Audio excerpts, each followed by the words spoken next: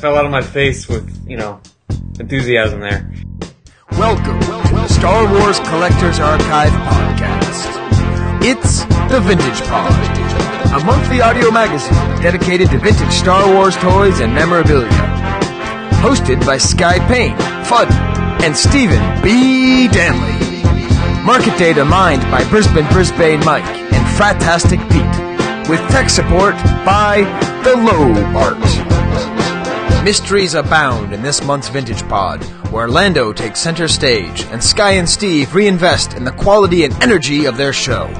We welcome Broc and the elusive LoBarth to the Space Chess table, where we talk about Baron Calrissian collectibles, Star Tots, fake Fetts, and call Micro Rob Amantea to learn about fake 4-ups by the basement bounty hunters.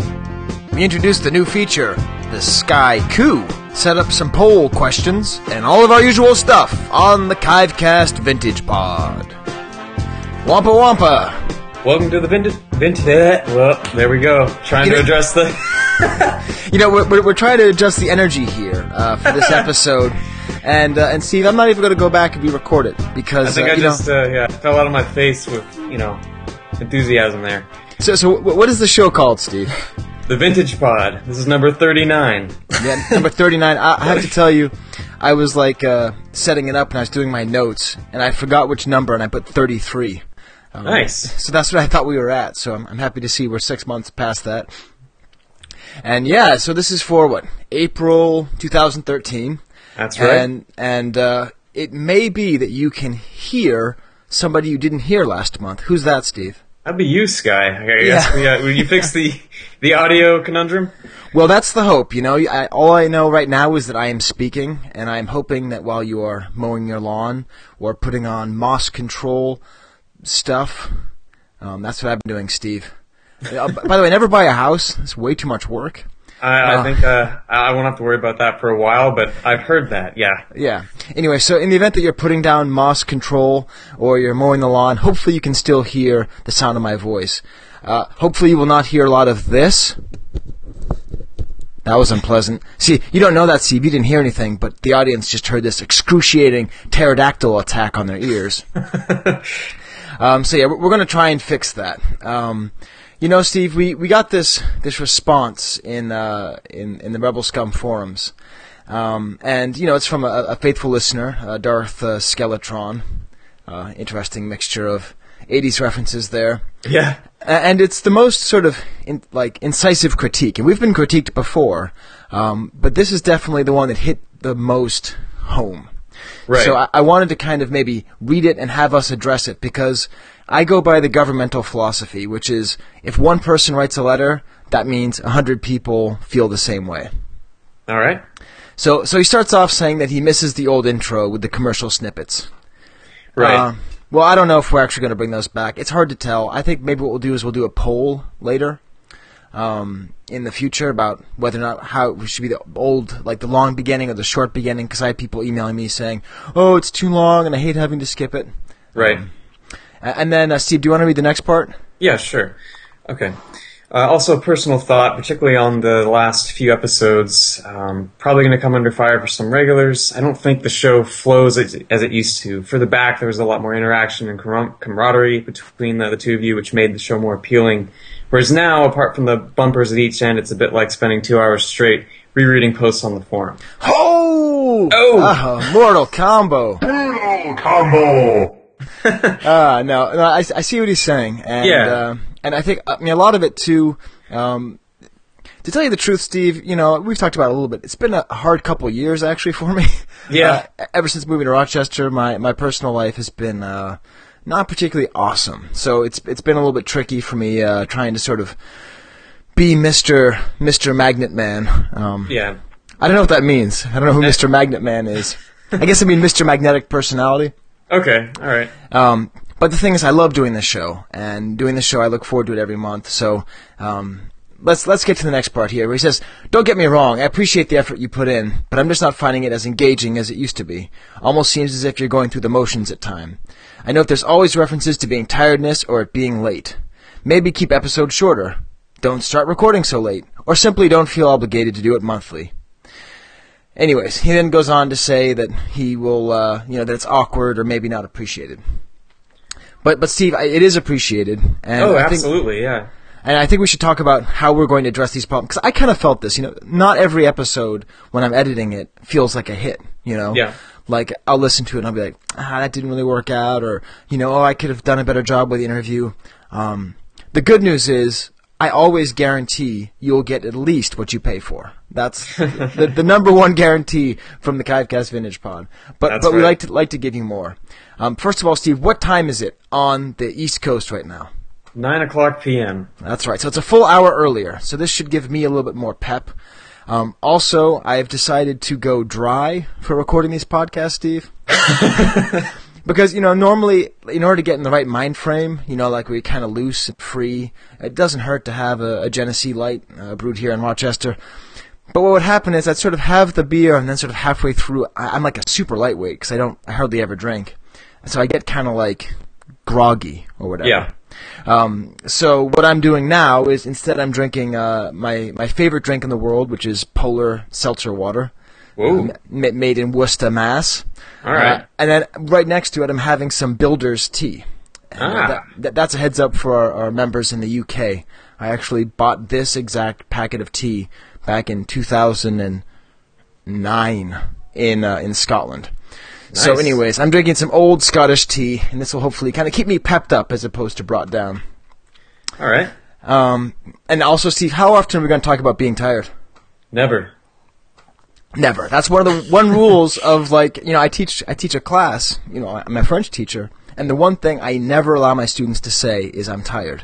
Because that's the number one thing they all learn how to say. Je suis fatigué. I don't allow that because it brings down the class. And here I am breaking the number one rule. Also, Steve, I work Monday, Wednesday, Friday, and I always work in a suit. So I'm usually recording in a suit. But no more, Steve. I'm playing it loose, and I'm playing it cool, and I'm using my recently bought Chewbacca bathrobe with the hood. Oh man, I was gonna say maybe some sweats or something, but I think bathrobe takes the relaxation to the ultimate level there. Absolutely. I mean, if they made a Chewy Snuggie, I'd be in that right now. Yeah. But anyways, I'll include a picture that I took earlier of me in it. So you can picture me recording this, gesticulating wildly in front of the table hockey set. And let's see, what else? Well, also, Steve, we are not going to take his advice. We will always do it monthly. Yeah, we got to keep it going. Yeah, we got to keep monthly. And the reason why that is, even if every month is not a hit, what happens with podcasting is, like, you have the initial rush of it, and it's really super and it's really fun. And then after a certain point of time, you realize, you're not getting more money, or any money in this case. You're not necessarily getting more attention. It's taking more time. Your life gets filled up. And it's a thing called pod fading. And it tends to happen to people if they say, well, let's, instead of go week to week, let's go month to month. You know? And actually, one of my favorite podcasts of all time, Steve, I don't think I've ever talked to anyone about this, but I used to love the TV show Lost. Okay. And there was 20 podcasts about Lost. Oh, but wow. there's this one called Make Your Own Kind of Music with Scott and Steve. And it was short, they called it Miyakamwasass. and I don't know why, I like their interplay, and I like the way they talked, and I like their insights, and they just pod faded. They did one episode, and then every other episode, and then a season wrap up, and then they were just gone. So oh no. We are not going to Miyakamwasass on you guys. Oh no. We're going all the way through Yak Face and even to Kia Mall, and we'll see. And one more thing, Steve. What do you think? Let's see. I guess we should get some more space chess, right? Yep. That's what I meant by the one more thing. So what that means is we're going to be doing more interviews with more people, more voices. It only makes it harder because it's harder to set up the to edit it together. Yeah, the logistics and the coordination I can definitely see it being tough on you, and I feel bad because there's nothing I can really do on that end. No, but it makes it for a better show. And so later in the episode, we'll be talking to Broc and a very special guest who needs his own musical intro. Yes. And then another thing, Steve, And one second, I'm actually I'm going to adjust the mic, and then I'm going to edit that out so you don't hear the pterodactyl sound. There we go. Now it's right at my, wait, is that better or worse? One second. Spike. And one more thing, Steve. I'm going to, take another sip of my builder's tea, and just sort of say, it really is a lot about the camaraderie. Yeah, absolutely. And, we don't get to talk that much outside of this, partly because I'm a terrible communicator, and partly because we have to save all of our friendship on air. And it really is true, it is. We get along and like to talk to each other. And as much as I love all the drops that I come up with, and as much as I love the format of the show, sometimes I feel like we rush to the news. Yeah. And one of my favorite podcasts, actually, it's a hockey podcast. It's called Marek vs. Wyszynski. It's good if you like hockey. And they do this thing of where they start the show and they just talk. And then 20 minutes in, the guy goes, "Let's start the show proper, shall we?" And then the music comes in. Yeah. And it makes it kind of exciting. It makes it interesting. And it's a daily show, but I really like that idea. So let's not rush to the news drop, Steve. Okay, yeah, I'm on board with that. Let's sip from our cuppa. So, I think what that means is, we'll spend a little bit more time with our movie thoughts. Steve, I think we're going to hear more of your movie thoughts. A little bit more to flip the script. I'm also going to be introducing a new idea, Steve. Have I told you about this yet? Not yet. I'm creating Skye-Kus. Okay, I saw that word and I had a feeling that's what you meant. Yeah. But good, thanks for clarifying. We'll get to what the Skye-Kus are. All right. So anyways, let's get to the movie thoughts. Okay. And Steve, let's flip the script on ourselves. What is Steve's movie thought about our character of the month, who is Lando? Who is Steve, by the way? We skipped 8 characters. Did you know that? Yeah, I did realize that. But I figured since we already made that leap, we could just kind of go with it, and then we can backtrack when we need to. But right. So yeah, it turns out we missed Leia, Bespin, and FX7, and Hoth Trooper, and the Rebel Soldier. Yeah. So we'll get to those guys. We'll get back on track before we go to the Asian security guard. That's right. But what is your commentary on Lando Calrissian? All right. Well, when I'm thinking about Lando, I think most of us were introduced to a lot of life's issues through Star Wars and, human traits, and you kind of learn about people. At least I did when I was watching these movies. And when it came to Lando, he calls Han a double-crossing, no-good swindler, but I realized that Lando was really the first one of those that I'd ever encountered in my life. I'm like, what do I think about this person as a kid? And I guess it wasn't until I watched Jedi, I'm like, okay, he's all right. I can trust Lando, sort of. Right. But it's just one of those things where I started to kind of think about it collecting wise, and I've never had trouble with any such characters, but there's definitely been some out there that people have had to deal with. And I just thought it was kind of a funny wordplay that Lando's the one calling him that, when it's really that's what Lando's all about. Right. Yeah. Yeah. No, it's. I think I saw Jedi first. It must have been, because I never thought anything but positive feelings about Lando. But it could be that my middle name is Landell, and that's very close to Lando. And my first name is Skye, like Skywalker. Well, that's awesome, Steve. I've had a couple thoughts. The first one was, I have a theory, and maybe this is in your script thing, that Lando was initially supposed to be Armenian. Right? Because, really? Well, I mean, IAN at the end of a name is an indicator of being Armenian. That's not, racist. That's, almost... I don't know if it's... I think we have some Armenian listeners. Maybe they can tell us. I believe it's almost all Armenians have the IAN at the last name, or at least did at some point. And certainly if you see a name that ends in that, whatever, Tim Kirkchin from ESPN or whatever, or Ara Kalikian, our collector friend. Yeah. So... I don't know. I could just imagine being, and actually, thinking a lot about Boston and Watertown, where all this stuff happened. Right. A lot of people don't know Watertown's the second highest population of Armenians outside of Los Angeles, which people don't talk about. The artist Arshile Gorky was from there. Oh, wow. And the co-host of this podcast used to live there. See, I was wondering if you did. Yeah. It's been a weird week, Steve. And actually, no kidding. My brother is all over the news now. Really? Yeah, because he was the art teacher of the terrorist's wife. Whoa. Yeah, so it's weird. Like, my brother sent me a link to something, and LoBarth sent it to me about my other brother, Amos, and same guy who listens to the show just to hear my voice. That's right. It's your communication link. Right, and it was just Good Morning America, and then I was like, and seeing his face on TV, it was just crazy. Oh, that's bizarre. Absolutely nuts.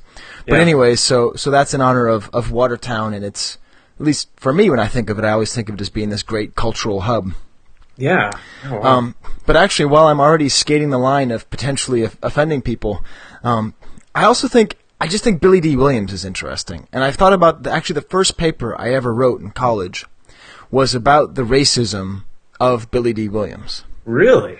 Well, this is what I was thinking, right? Okay, beyond the fact that he's the only black character and he's a whatever you called him, a double-crossing no-good... Swindler, right? Who is Two-Face? Right? So, who is Two-Face, right?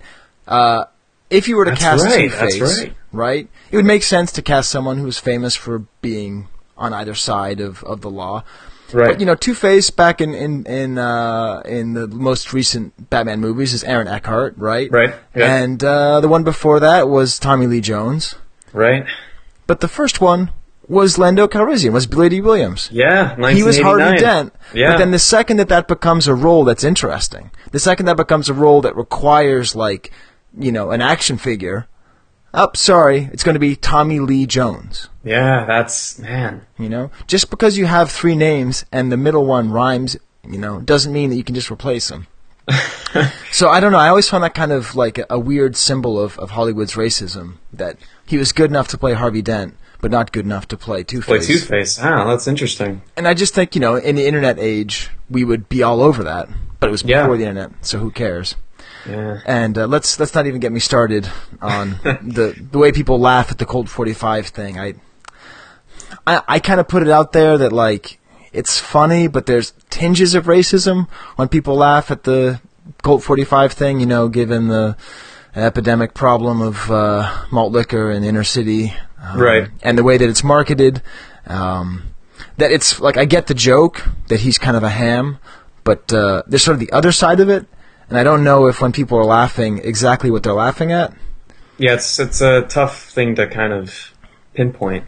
But I don't know, Steve. I'm not really earning my my reputation as not being a hippie very much here. So I'll let that one go, because it doesn't. It saying it works every time actually does work every time as a joke. So my sensitivity can't fix that.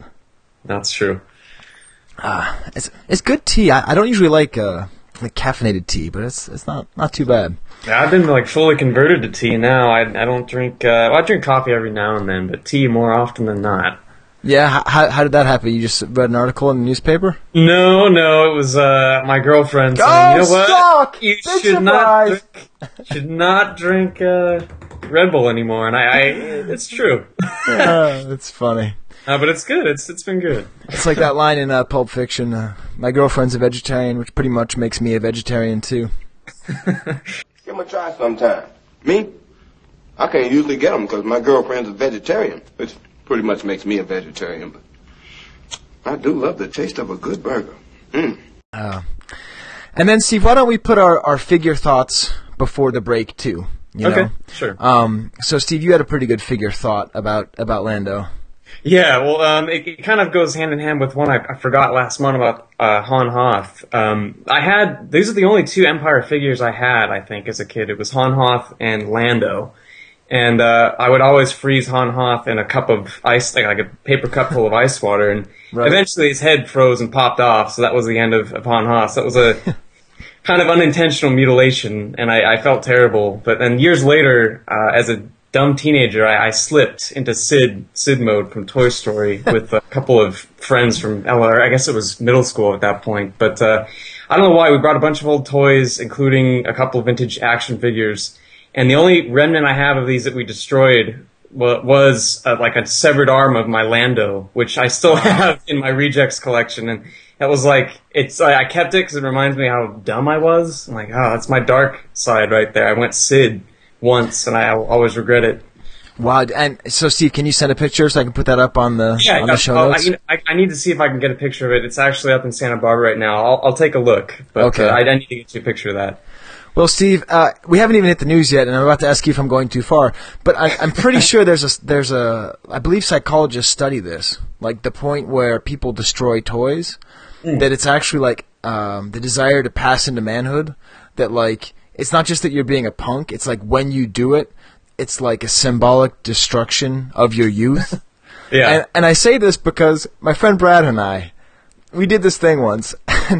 So when he was a kid, he was really into hair metal, okay? Mm-hmm. And so he had, Winger and Slider and, I don't know, Red Hook and Whitetail. I don't know what they're all called. You know what I mean, right? Yeah. Striper, all those guys. Dawkins, Def Leppard, all those groups.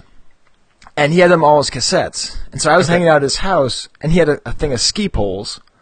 And so, we just went sick on these cassette tapes. Oh, we no. just smashed them with our ski poles, and then we threw them out his window. And there was just cassette tape everywhere and broken pieces of plastic everywhere. It was like we were TPing the inside and outside of his house with Winger tapes. Oh, man. And I look back at it, and I now realize I was helping Brad kill his childhood. It's true. It is a symbolic act when you think about it that way. Yeah, so don't feel bad. You weren't being Sid. You were just being the young Steve growing into manhood. Right. Which was only like 2 years later that I immediately wanted it back. Right, yeah, exactly. As we talk about a podcast dedicated to collecting toys, and now you are a man. Right. Oh, man, yeah. Well, I think my figure thought, I'm not too inspired. I think the vinyl capes, they work okay, but really for Lando, they don't. Like, that's where he's too smooth to have that vinyl cape. And I think he's the one figure that always looks better without his cape. Because he looks like he, that point in the movie where he's running. He's just running around. And he doesn't have his cape, Yeah. So. The heroic facility administrator. Yep. It's, yeah. All right, Steve. Well, before we call our guests, I will unveil the new Skye-Kus. Okay. I don't know if this works. Again, a different podcast that I listen to, CBS Fantasy Sports Baseball Today. Man, how do you have time for all these? Steve, I literally listen to podcasts all day, every day. Like do you listen while you're teaching though? No. Have you ever done that? Okay. No, but I mean, like, if I am not talking to you or my children or like teaching, I'm listening to a podcast. That's basically my life. All right. And they sometimes do haikus, and I think they're kind of funny. So I have one for Lando the character and one for Lando the figure. All right. Are you ready? Yeah. All right, I'm gonna put like a little like pan flute, sound drop here before. Okay. Here's for the character. Han, we must save Han. It's not my fault, Chewie. Spring, I am reborn.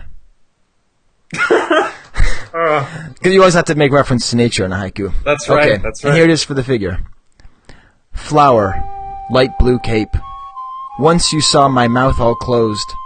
Now you see my teeth.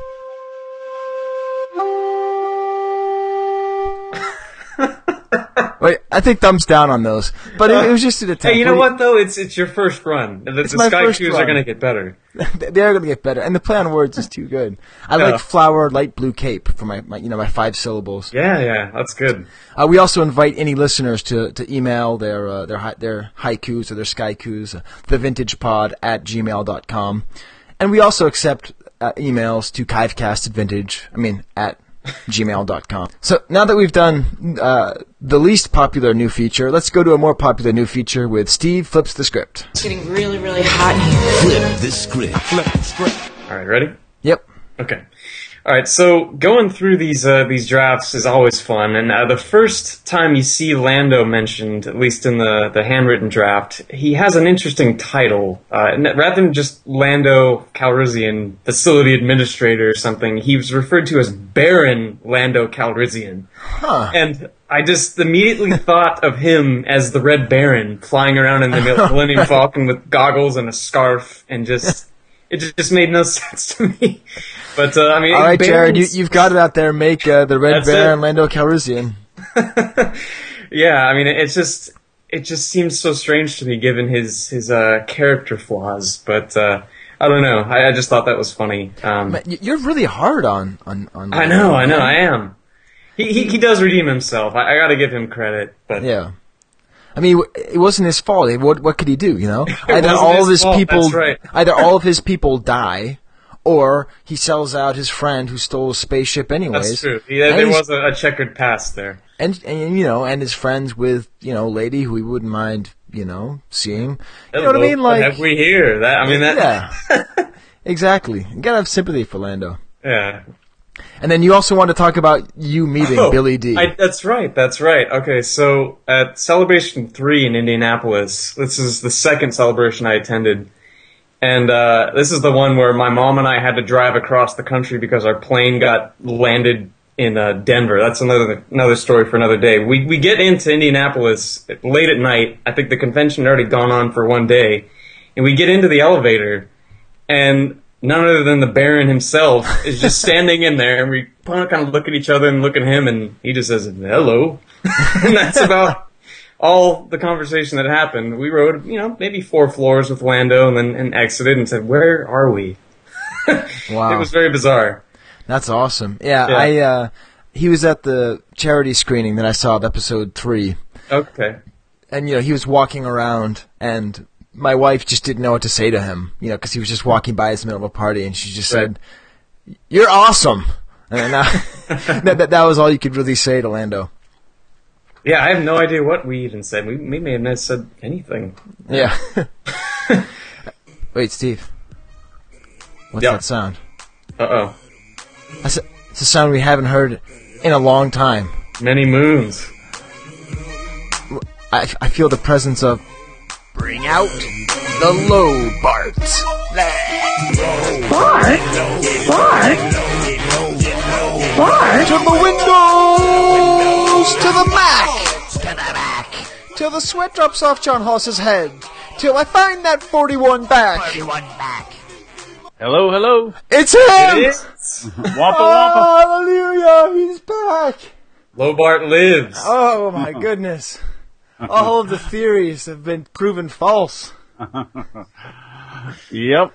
I'm back after the Bent Wookiee incident of June 2011. I'm glad you took my petition and allowed me to drop the ban and get LoBarth back online. So I appreciate that, administrators. And I know, Steve, you still harbor some issues, but we'll work through those. It's alright. The doctor said that the Wookiee can be unbent. It takes a little while. It takes a splint and a fair amount of painkillers. But Steve should be alright. Yeah, I'll be alright.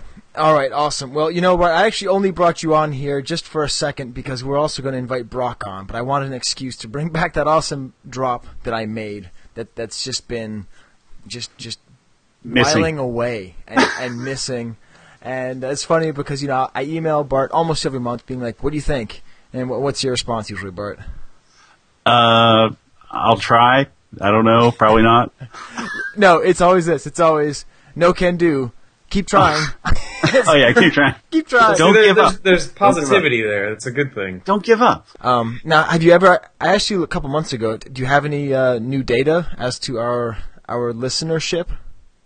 No, I haven't checked on that. Well, good. You gave me a reason to use the Price is Right draw. Well, that just means we'll just have to have LoBarth on next month, so we can't. That's right. It out. And what do you think, LoBarth, about the name change? Honestly, how do you feel? Do you not like the Vintage Pod? Do you like Chivecast? What do you feel? I probably am a more originalist. I would go with the Chivecast, but I haven't. The Vintage Pod just sounds a little medical or something. Something weird about it. I don't know. Huh. All right. Yeah. Hey, I know what you could do, LoBarth. You could put up a poll. That's true. Could you do that? Sure. All right. Maybe we'll do that, Steve, because I have gotten 0 positive response to the name change. 0. I've gotten a maybe from you and a no from everybody else. So I like the imagery. I like the escape pod. I think that's awesome. But I don't know if just Vintage Pod doesn't really. Right. Yeah. It doesn't say Star Wars Collectors Archive Podcast. because it's the Chivecast. Yeah, that's true. I don't know. We'll work it out. We'll let the listeners decide. Yeah, we'll let the vocal listeners decide. Yeah. All right, awesome. Well, in that case, we're going to now bring on to our merry band the man who will rock us and will roll us. Let's get Broc in on this Chivecast Space Chest Roundtable.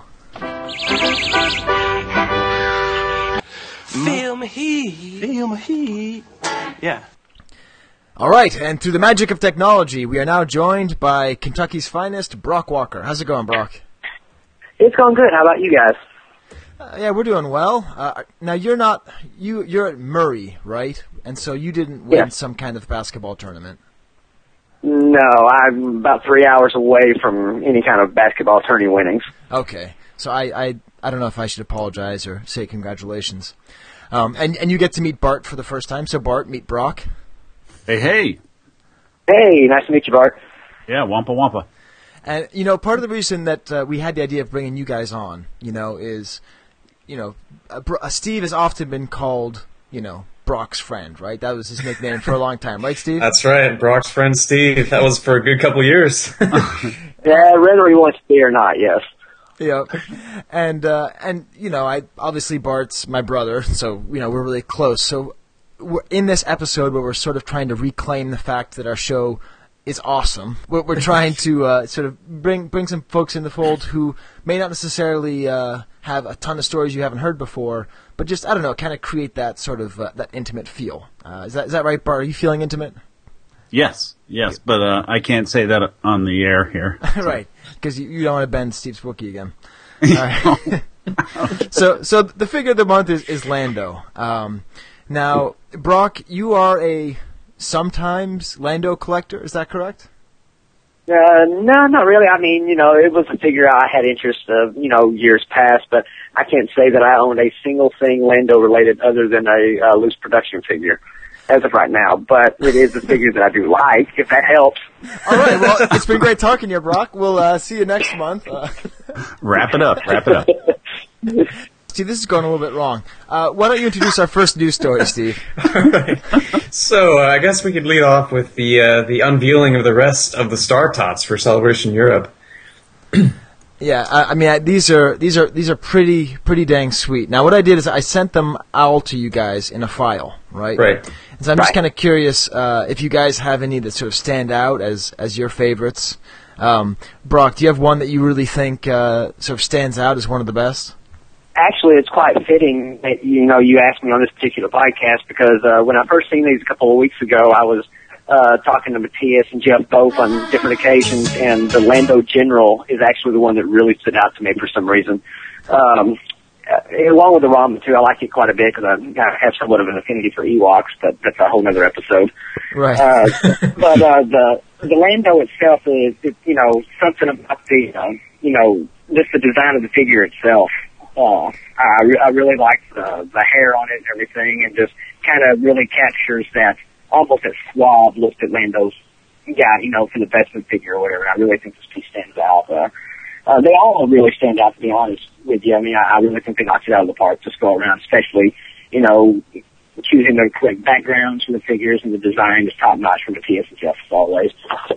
Yeah, so that's, Matthias Rendall, who we've spoken to many times, and thanks, I get to put his drop a few times in, and Jeff Carell, who doesn't have a drop yet. Although maybe I could put like a Weezer drop. I know he's a big Weezer fan. But it's actually funny you said that, Broc, because that's probably my favorite too. I don't know, maybe it's just because it has that hologram.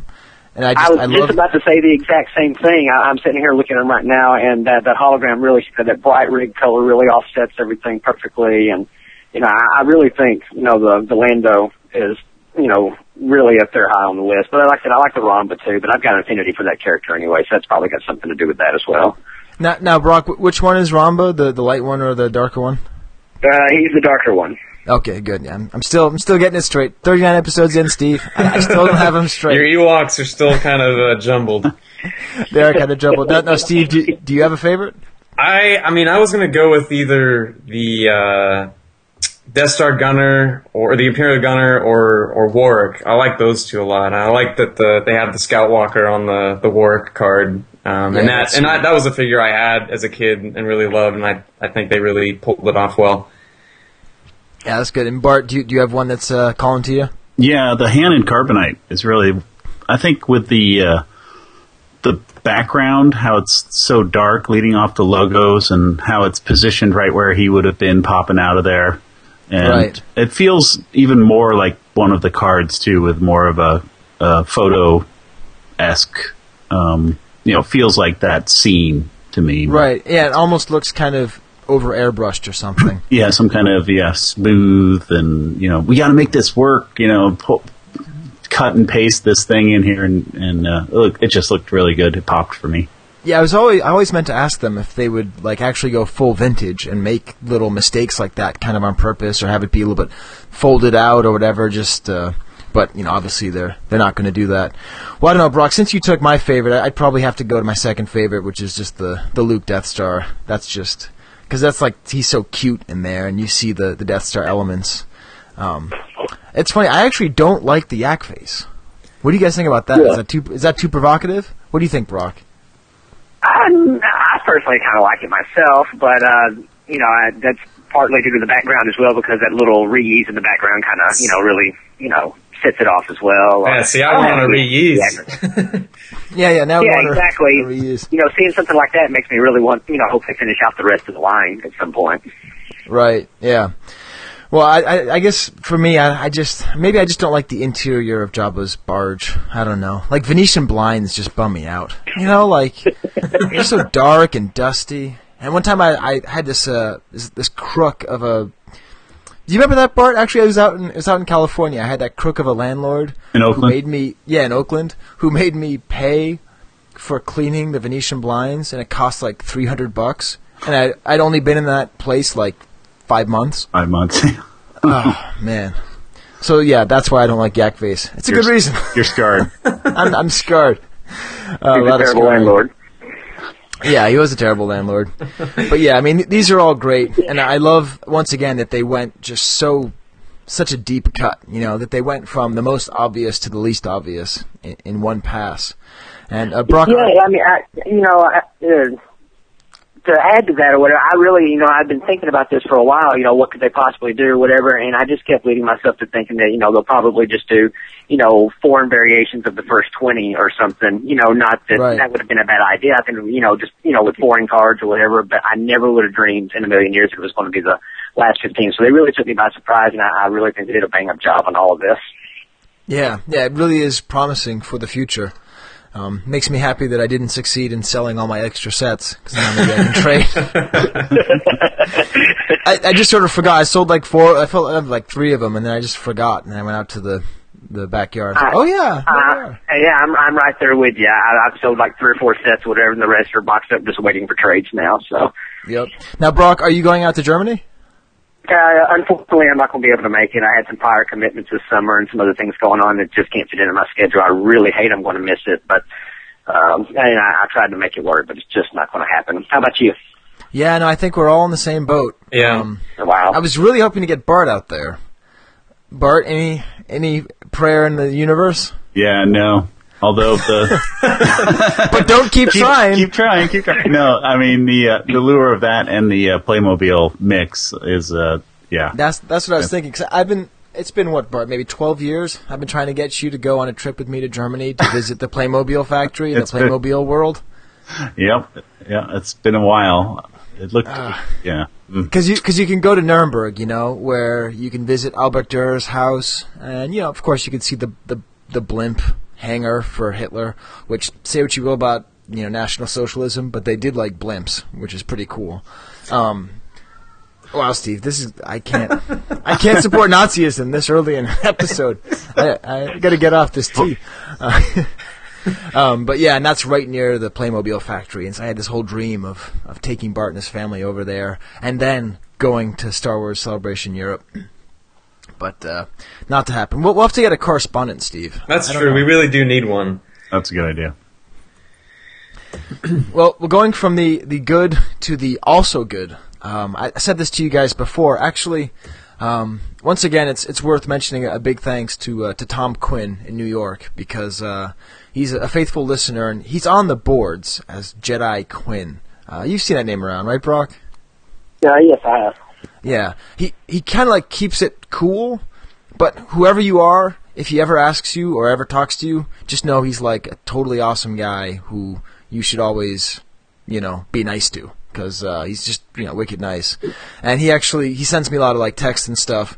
And he put me onto this podcast from Plaid Stallions. Steve, you've seen the site before, right? Yeah, I've seen the Plaid Stallions site before, but I didn't know, I guess this is a new podcast they have going. Yeah, and it's everything, vintage toys. Right. And I love it because it makes me think about when we started the show, Steve, whatever it was, 3 years ago. And actually, I think Broc, I sent an email to you talking about the idea of it, and maybe to John Alvarez as well. And we're going to have him on soon, I hope. And his reaction was just like, "Oh man, you can't have a podcast about, toys. There's nothing to look at, And that was the whole idea, that it couldn't work, But here it is, another podcast about toys. And I don't know half the things they're talking about. Because the first episode, they're talking about Doctor Who toys. Right. And I don't know the difference between a Dalek and a dashiki. Bart, no? Yeah, no.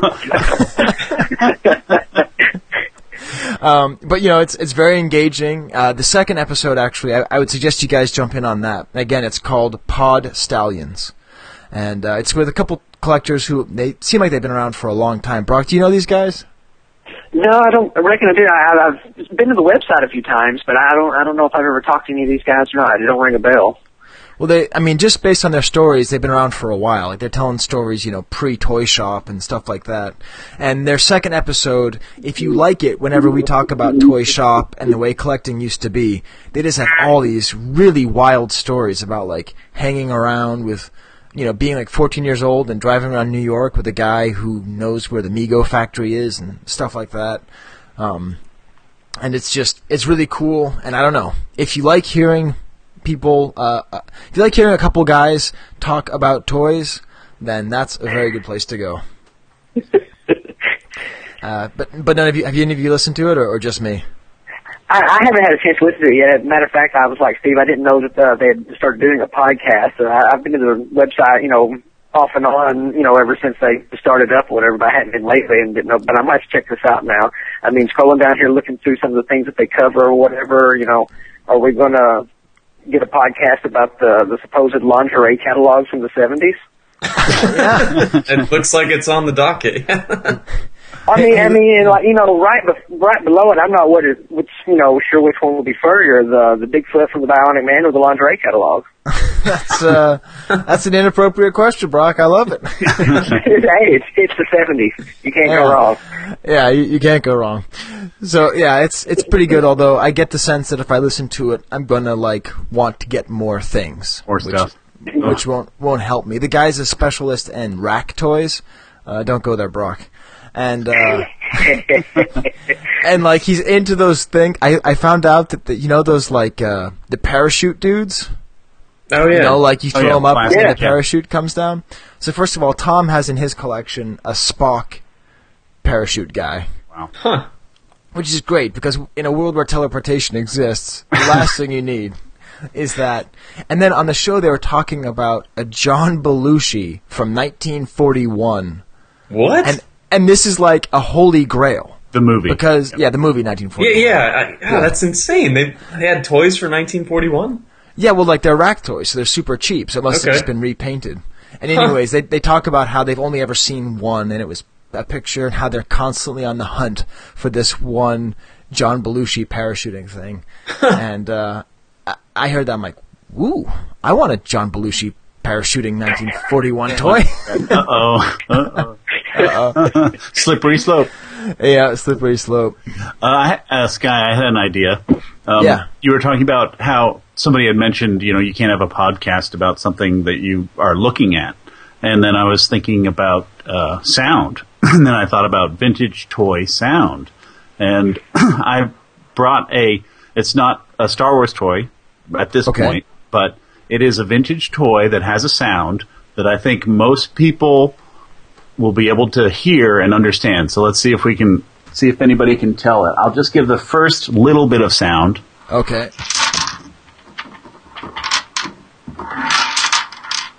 Okay. Oh yeah, I got it. You already know what it is, right? Oh yeah. Okay. Now let's try the next little bit of sound.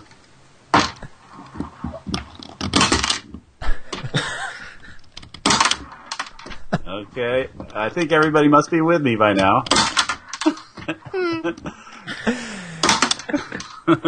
Does everybody know what that one was?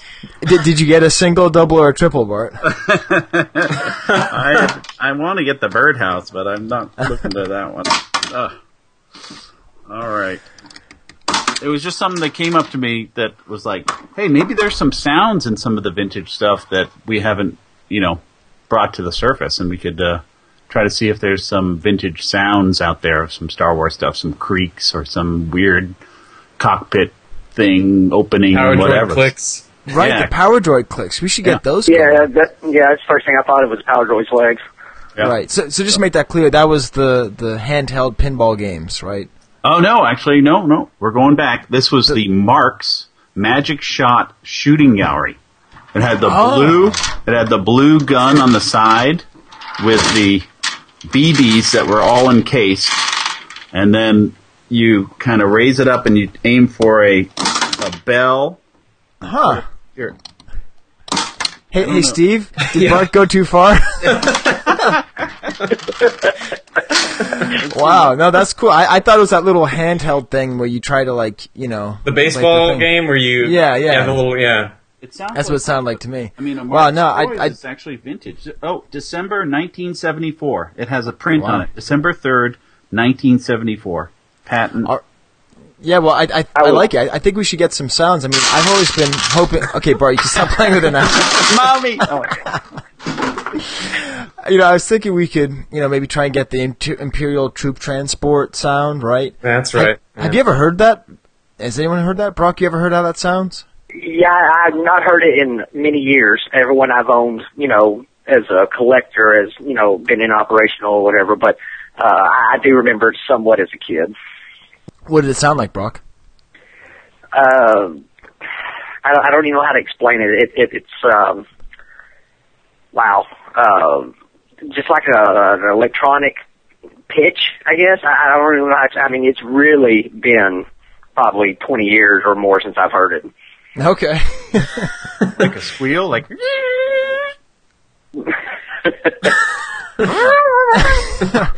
All right. Close enough for me.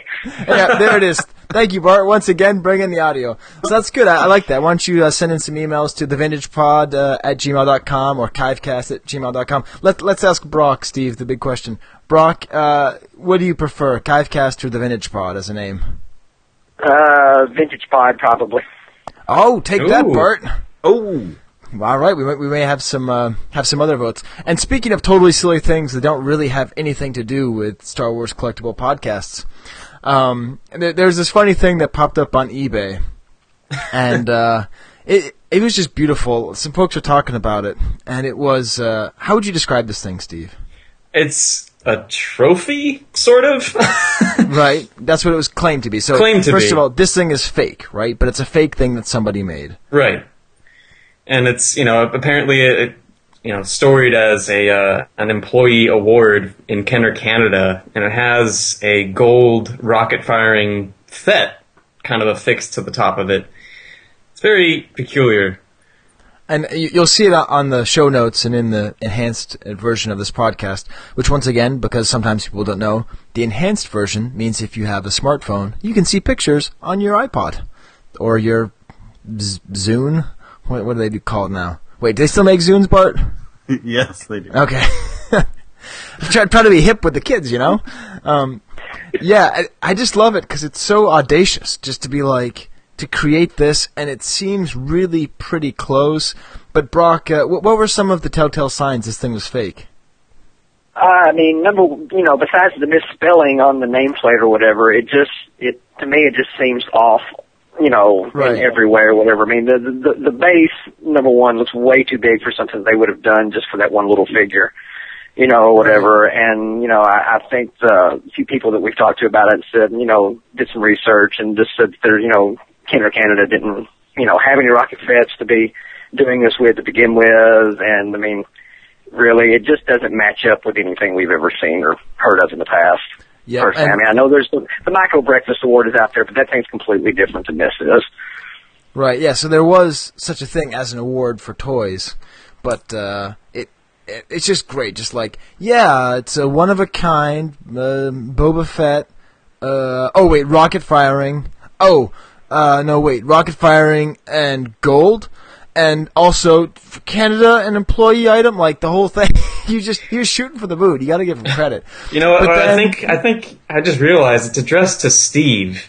I think this should actually be my retirement from the baseball league trophy. Happy retirement, Steve. I think that's wow. Happy retirement, Steve.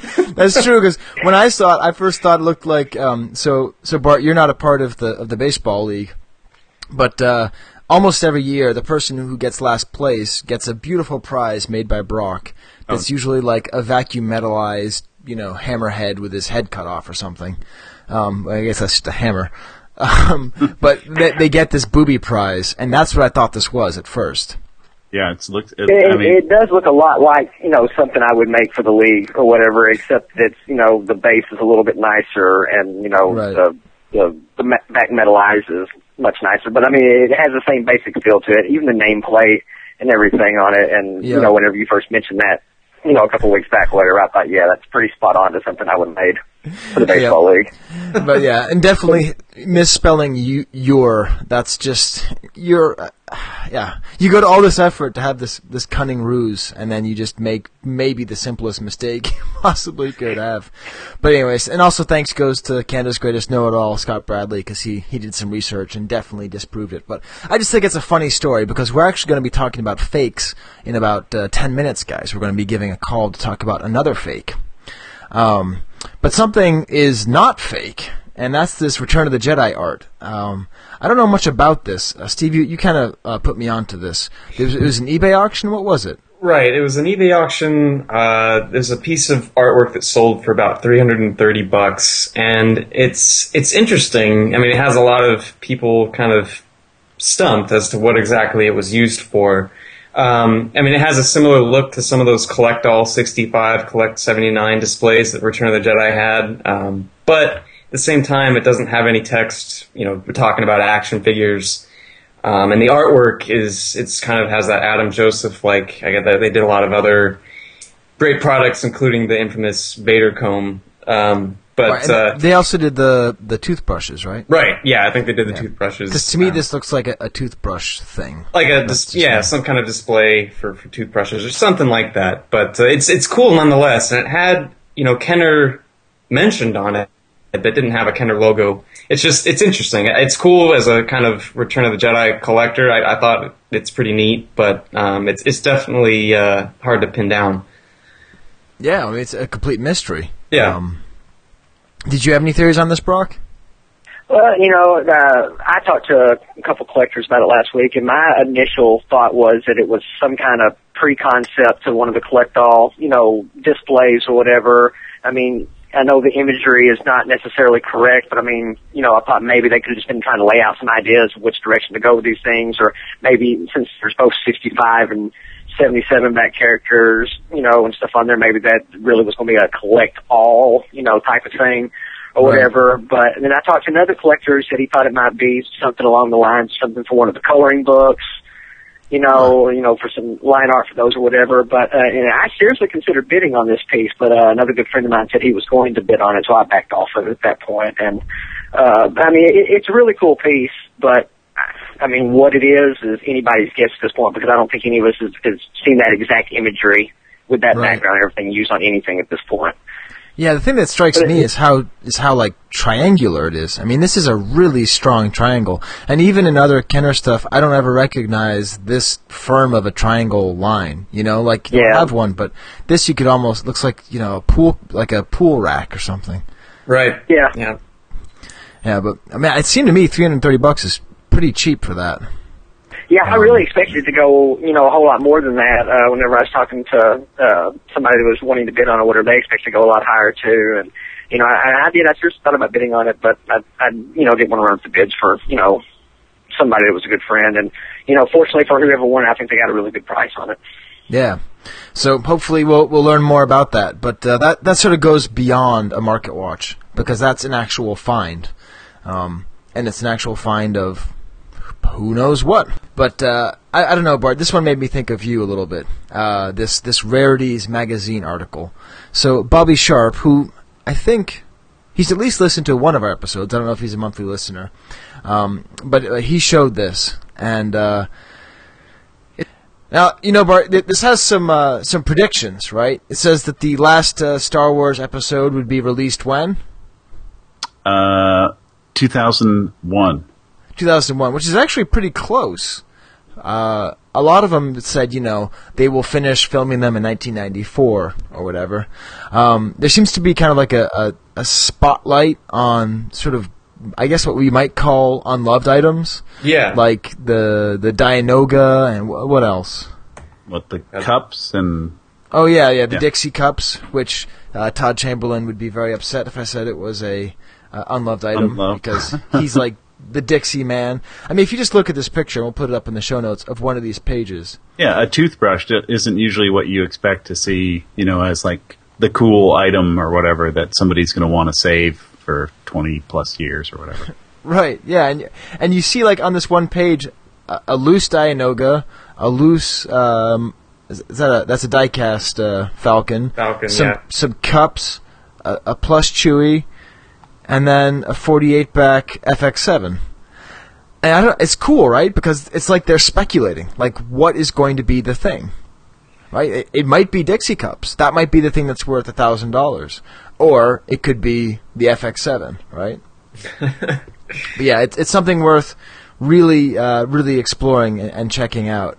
They had some price guesses. What were those, Steve? Let's see. I think there were a couple good ones. They kind of have a 12-back Vader valued at $25. This is in 1983. And yeah, exactly. Given the fact, what was the last one that we talked about on the Market Watch was like $5,000-$6,000 for that Kellerman one. It just blew my mind to read that. I mean, there's a few other good ones in here, but I think my favorite line is at the end of the article. Is, do you want to invest in your child's future? Put away a few Star Wars items for him or her, and may the Force be with you. It's just that whole invest in your child's future thing that I don't know.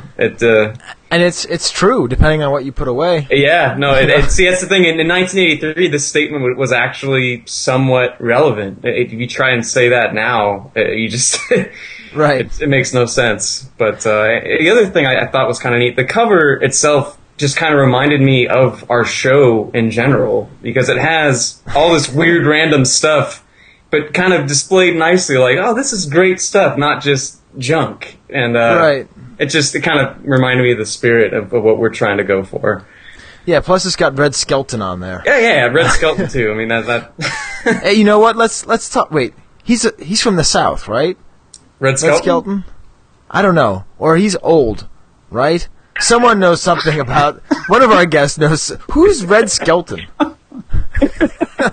Bart, who's Red Skelton? Do you know? Good luck with that one, no. You're not that old? Broc, is he a Southern thing? Is he like... who's that person from Grand Ole Opry with the hat? Cousin Minnie? Is it like a Cousin Minnie thing where us Yankees don't know? Just because he's old, he must be from the South. Yeah, exactly. So no one knows who Red Skelton is. He's an American entertainer known for some radio and television comedy work from, mid-1900s or so, I believe. Okay, all right, so that's your Red Skeleton, because I always thought it was Red Skeleton. So I would see Red Skeleton, I'm like, this is going to be awesome. This is some clown hobo? I don't know what this is. Oh, man, that's much like... and again, if he's a hobo, he must be from the South. Hey, I didn't say that. He looks more like a Brooklyn Dodger to me. Yeah, he does. It looks like dem bums. Yeah. I don't know if you remember, Bart, but I when I was younger, I didn't know the difference between Bob Hope and the Pope. I didn't understand that they were two different people because all I knew is that I didn't know why other people cared about them, and they were really old and had white hair. And so, I thought they were the same person because I didn't know what either of them did. Same thing happened with Howie Mandel and Barry Manilow. Oh, man. Ooh. Yeah. Wow. Yeah. Bad mashup right there. Yeah, bad mashup. But yeah, no, definitely that could be our podcast front page. The 12 backs mixed up with the shampoo and but they're really pumping the Dianoga monster. Oh yeah, no, he's got the cover right there. He's front and center. That's great. But really though, if you think about it, 1983, $25 for a Darth Vader, that is pretty outrageous. Because you could still go to Zayre's and get a Darth Vader for $2. $2, right? Yeah. For the next 2 years, right? So. Yep. I mean, I would have thought that was crazy. That'd be like someone telling you, Steve, if you go out right now and you get a, I don't know, a Spider-Man toy from 2009, you can spend $25 for it. You'd be like, why is that? Yeah. That's Bart, true. is that the best example I could come up with? A Spider-Man toy? That's the other thing we need you for, Bart. You need to jump in there and make fun of me. That's your job. Sorry. But the most articulated action figure does belong to Spider-Man and was available about 10 years ago. Yeah. Is that worth more money now? I doubt it. I remember Bart. Yeah, Bart bought that thing. Has 179 points of articulation. You can seriously, I'm not exaggerating at all. You could pick the dirt out from underneath his fingernails, and you come back the next morning and there's more dirt. For real. No joke. I'm totally lying. Oh, man. Awesome. And then, speaking of California. That's right. It sounds like the California Club is still going on. Tell us about the next meeting, Steve. Yeah, so coming up for May the 4th, which is a holiday in Star Wars world that I did not know about until all that, long ago. But David Carr's hosting a thing at his place down in Orange County, and I got a free comic book day in the area, so we're going to go cruise around, get some free stuff, and just do the usual sell and trade and shop talk, so it should be fun. Awesome. Bart, you going to make it down there? Nope, I'm not going to make it. Keep trying. But I'll keep trying. Oh, keep trying. Yeah, awesome. Yeah. I missed out on that Rancho Obi-Wan. I'm still recovering from that. So. Mm-hmm. Yeah, we'll have to do that again. That was definitely it's a repeat trip, I think.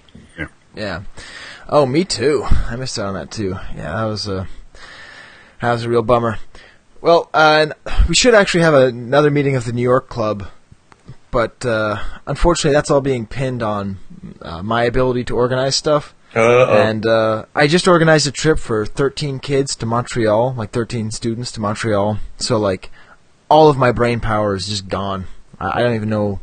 I can't organize anything at this point. I'm, in another world. But hopefully we'll get that going. But, I was thinking about this show and about how to make it more interesting. And Steve, why do people listen to the show? Well, there's a number of reasons, but I guess to be entertained and to learn. No, I think they listen to the show because they're interested in my collection. Ah. What do you think, Broc? Is that accurate? Sure, absolutely. That's why absolutely. Absolutely. Well, no, but what I'm saying is it might help if every once in a while we were just totally selfish, and we just talked about stuff that we happen to get and make that a reason to talk about something. That's true, and then I actually, that was something I was going to maybe bring up as an idea, maybe do every once in a while spotlight from something that we picked up. That's a good idea. Yeah, so I just recently picked up, actually from last month's spectacular guest, CJ Fawcett. I picked up from him a Basement Bounty Hunter Emperor Palpatine. Ah. Now, one of the reasons we like having LoBarth on is that he's not, a super hardcore vintage collector. Do you have any idea what a Basement Bounty Hunter Emperor Palpatine is, Bart?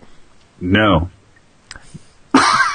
Good. Yeah, so Bart doesn't know, although he is one of the few people who knows the name of my Emperor collection, which I haven't shared with everybody yet. Do you remember that, Bart?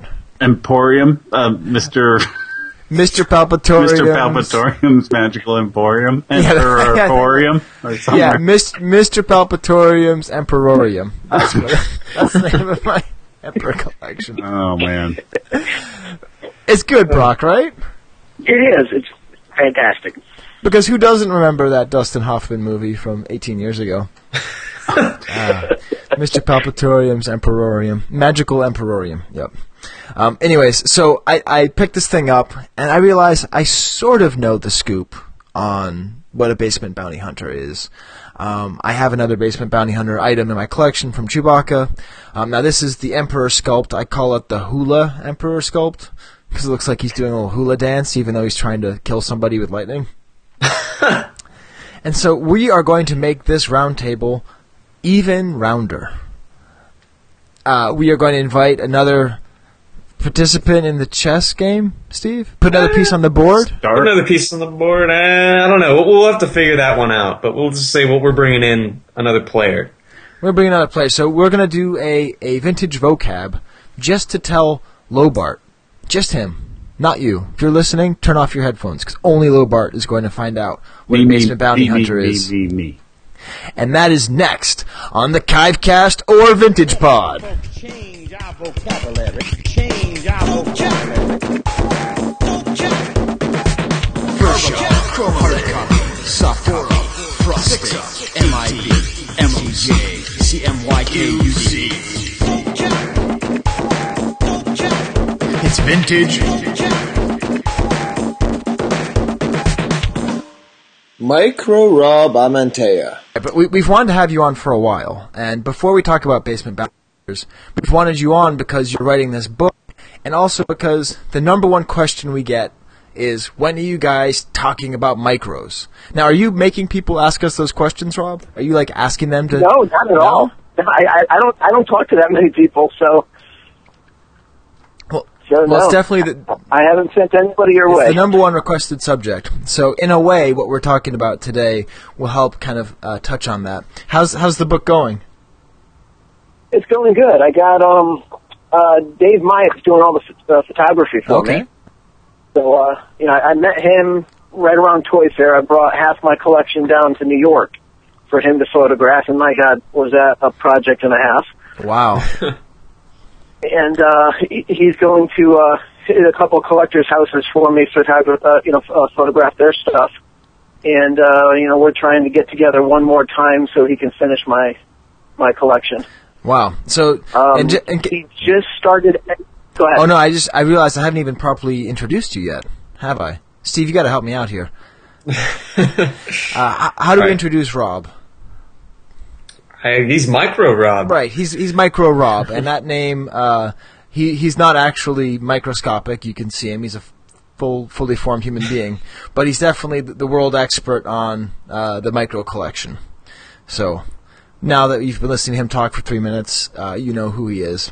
And I interrupted you on your talk about the book. Yeah. I got Jared Clark and Josh Blake. They're doing the layout with me. Oh, great. Or they're doing the layout. Me and Josh are writing the book, and it's getting there. It takes a lot of time because I don't have a lot of free time. Right. But yeah, I got first draft is sent to Josh. He's going to edit through it. He's working on the layout pages right now.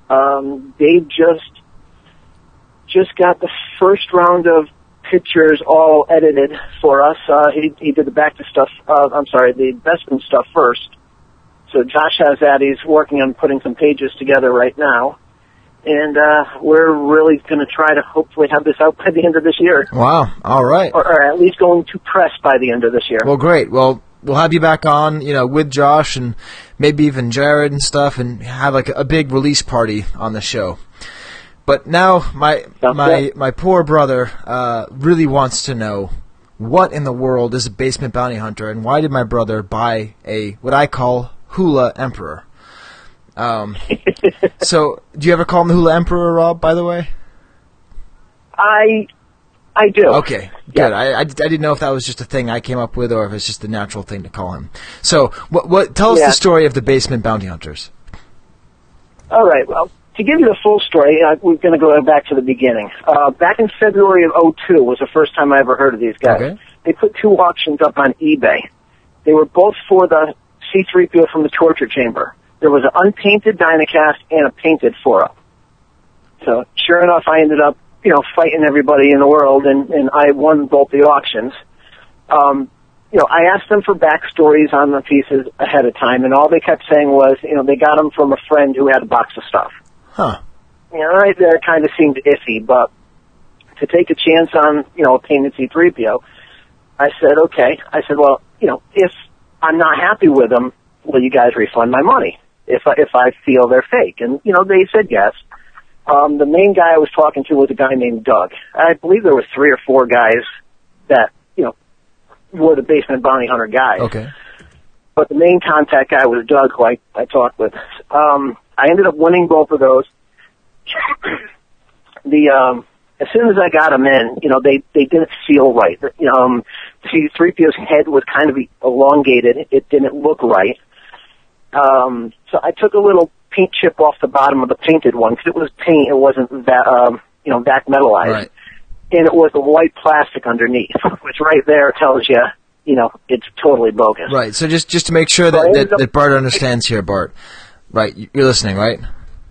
Absolutely. Okay. So then the prototypes would be a 4-up, so it would be 4 times the regular size. You understand that, right?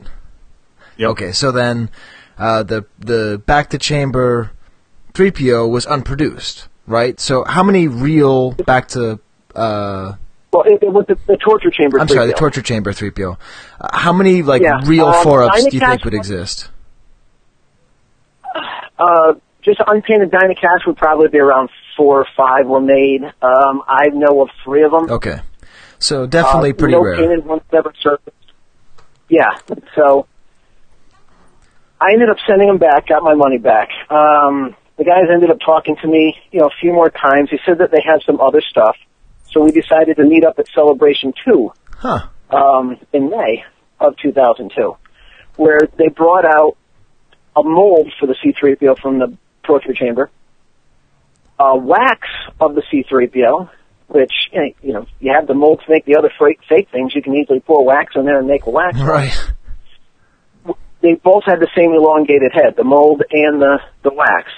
They also had a soft copy for one of the Power of the Force coins. Don't ask me which one it was. I have no idea. Okay.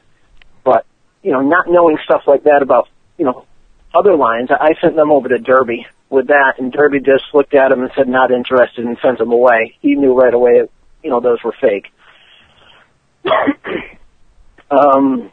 We stopped talking for about a year after that because, they were insisting all this stuff was real, and, I kept warning everybody away, because back then when they would list something on eBay, you could see other people that were bidding on things. Right. So I would email the people and, give them a heads up, let them know, and, sure enough, their bids got retracted and all that. About a year or 2 later, they decided to just make a bunch of different 4-ups, bogus 4-ups, but they were doing them in different colors. Now, you saw the pictures I sent you. Yeah, these are beautiful pictures. I don't even think...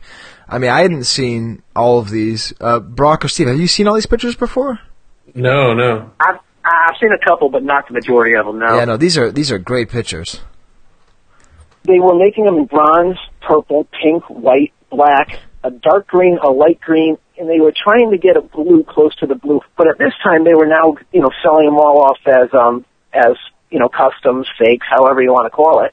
And they were heading out and doing the Ohio collector clubs. They were going to meetings, bringing out, their pieces and selling them off that way. I don't know where they ended up getting all the pieces from. They had, for the production line, they had Boba Fett, Rebel Soldier, Stormtrooper, Vader from the Freeze Chamber, LoBarth, and Chewie from the Death Star. Unproduced-wise, they had R2 Dagobah, 3PO from the Torture Chamber, a Power Droid, a 2-1B, and, I was kind of intrigued. Some of them I didn't have any examples of, so I'll get one of your fakes and use it as like a space holder until I can replace it. just so you have an example of it in your collection, knowing it was a fake. I don't remember what they were charging for those. Probably maybe $35 or something for the fake ones. But So at what point did they stop selling them as fakes and start selling them? I mean, stop trying to fool people. It was probably late 2002. Huh. By the time I got word around to anybody that they would be contacting. When they went out to Celebration 2, they were still trying to push the stuff as real. But they got shot down by everybody that they went to. Anybody who knew anything about it, as soon as they looked at it, they probably could have fooled some amateur, like got a booth at a local toy show and sold it as real. Right. Or got a better price for it, but so it was probably around late 2002 when they stopped, and then that's when they just started making them all as fakes and changing the colors on them. Right. Yeah. Well, it's weird they were able to get away with that. So like, yeah, we're total scammers. Hey, you want to buy these? That's quite an about face. Now, how did they make them? Do we know that? Because that's one thing I wanted to get LoBarth in on this is that. There was a few collectors out in Ohio that were giving them their 4-ups to make molds of. Huh. So they could make copies of it. And at the time, I got to admit, I'm guilty too. Any of the Hula Emperors or the Black Bespin Guards that they made were because of me. I sent them my Blue Harvest pieces. Huh.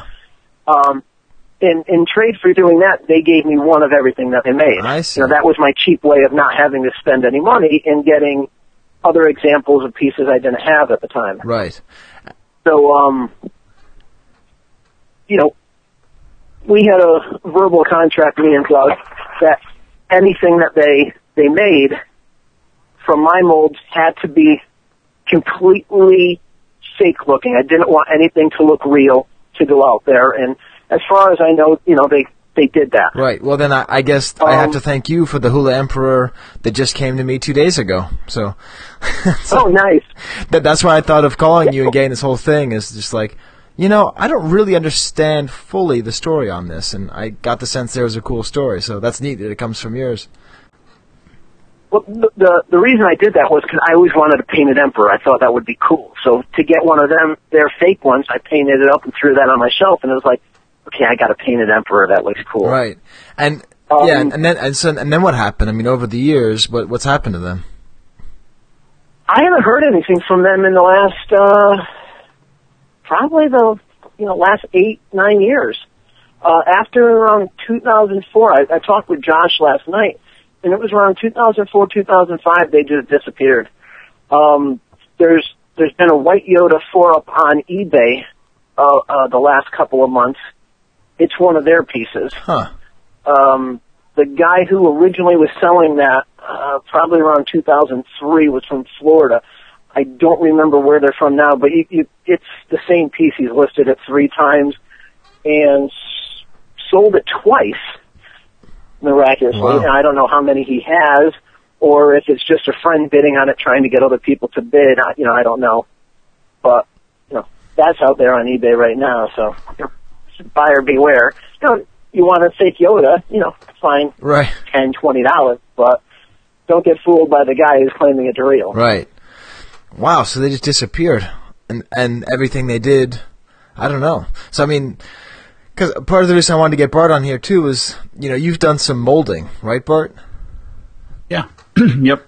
I've done. I mean, similar things, not prototypes or whatever, but just making molds and then casting it with urethane resins that come quickly together, and it's awesome to see them all lined up like that. So, and yeah, needing an original to make the the first step is probably the biggest one. Is the best question to ask. Like where do they start if these things are hard to find already? Right. Yeah, and we should also mention that Bart did also make a naked Playmobil. He did mold naked. He said it was Adam and Eve, but yeah, just putting an apple Bart at their feet doesn't make it Adam and Eve. I put it in their hand, and they were in a diorama with a snake and a tree. And hey, we don't need to go there. Yeah. Man. And what do you think? I mean, what do these go for now? What do you think they're worth? I don't see them more than probably $25, $35 tops. I mean, they're really nothing special. It's just a bunch of cheap plastic copies, and you can see by the pictures I sent you that they did make quite a few of them. So. Yeah, I love the group picture of the Vaders. That's definitely my favorite. Because they're all just kind of sitting in a line. You got a couple purple guys, a couple light blue guys. That's pretty good. Right. Wow. Well, cool. Now, so, Bart, do you understand what a basement bounty hunter is now? Well, I think I do. I mean, the history behind it, it was the name of the group of the guys that were doing the casting and molding of this round of 4-ups. Correct. Yeah. And they gave themselves that name. They gave themselves that name. They actually had a website at one time that they were selling the stuff at, but I checked last night and I couldn't find it. So it's either down or they took everything off of it. Right. Wow. Well, I guess that's a good lesson in buyer beware. We actually just talked about the gold-plated Canadian rocket Fett that was fake, and people are always trying to pull some stuff off. Oh, that was fake? Yeah, I hate to. Wait, actually, we didn't even say, what were they asking for? It was like $10,000, right? Oh, man. Yeah, I believe it was $10,000. Buy it now. Well, you got to shoot high when you're trying to scam that bad. But oh, actually, yeah. I mean, you got one shot at it, so hit high and run. Yeah. Well, awesome. I think the next time we have you on, maybe we'll have a concise explanation of Blue Harvest, because I don't think we've actually given a real definition of that either. Have we, Steve? I think we may have a while ago, but it's always good to refresh certain things like that you see from time to time. Yeah. But I think that'll have to in the book. That's right, in the book. Awesome. Well, thank you so much. MicroRob.com. Oh yeah, MicroRob.com. That's your site. Yeah. Yeah, that's the site. There's early sample pages up there. We just changed the look. Josh wanted to tweak it a little more, but as soon as I find somebody who can do some web work for me, I'll put more updates up there. Awesome. Oh yeah. And, boy, I haven't even checked this out the yet. new. Ooh, that looks good. Yeah, the new. Oh, thank you. Yeah, I think you can hear us all typing in microrob.com. Nice one, Steve. Way to hear your typing. Yeah, that's right after me. Yeah, and that'll be great. I think, when you put that out, we'll have the super Micro Rob cast, and we'll just kind of really delve into it, because the people want to know. You definitely have an audience, Rob. Oh, great. Awesome. All right. Thanks, Rob. It's a Bespin guard! Halt, strangers! Take us to Lando Calrissian. Follow me! From Kenner's Star Wars, The Empire Strikes Back collection. Action figures each sold separately. I'm Lando. Who's there? Han Solo on a mission with a rebel soldier. What's your mission? We're fighting the Empire, and we need your help. Han Solo, Rebel Soldier, Lando Calrissian, and Bespin Guard, each sold separately. From Star Wars, The Empire Strikes Back collection. New from Kenner. Hey. All right. Well, that was good. You see, Steve, one of the reasons I like having Bart around is I can be patronizing to somebody. And, not really. I thought I kind of had, an idea going there. But yeah, well, awesome. I think before we actually hit the nugget, Broc, you mentioned, right as we went to the break, that you were lying to us before about your Lando collection. What's the truth, Broc?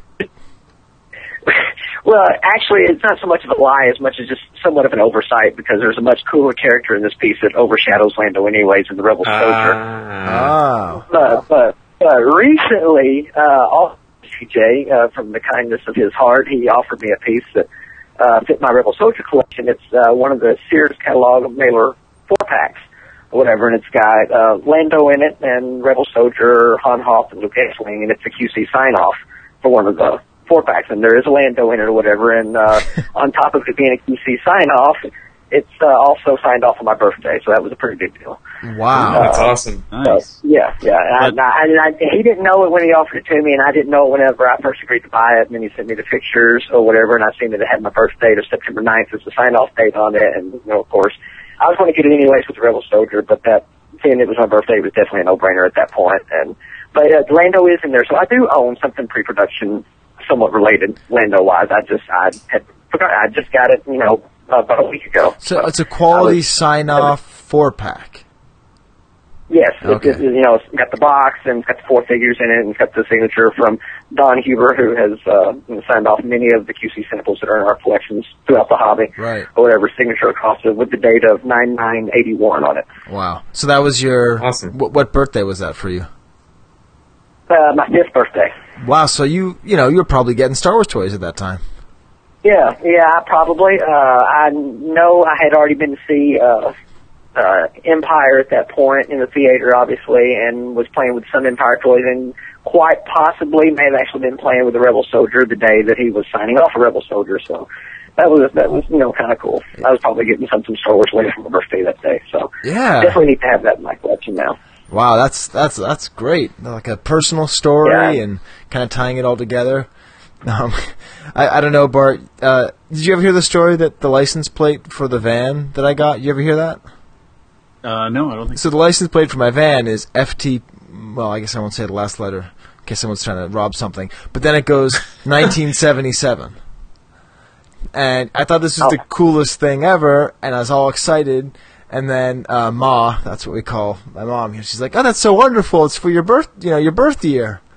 And that was actually like, I was like, "Oh, you're right." Like, I saw 1977, and I just thought, Star Wars, this is the greatest thing. I've got a Star Wars license plate, and it's the year I was born. Well, it's good that we have our priorities in straight. Yeah, we have our priorities. But that was pretty funny. Cause like, oh yeah, that too, I guess. But really, it's the year of Star Wars. Broc, I like the fact that you actually admit that you had a Lando-related item, even though the main story was about your Hoth soldier. So it's like, and yes, okay, I gotta drag it out of you, Rebel Soldier. I mean, I gotta drag it. Yeah, there's Lando over there. Whatever.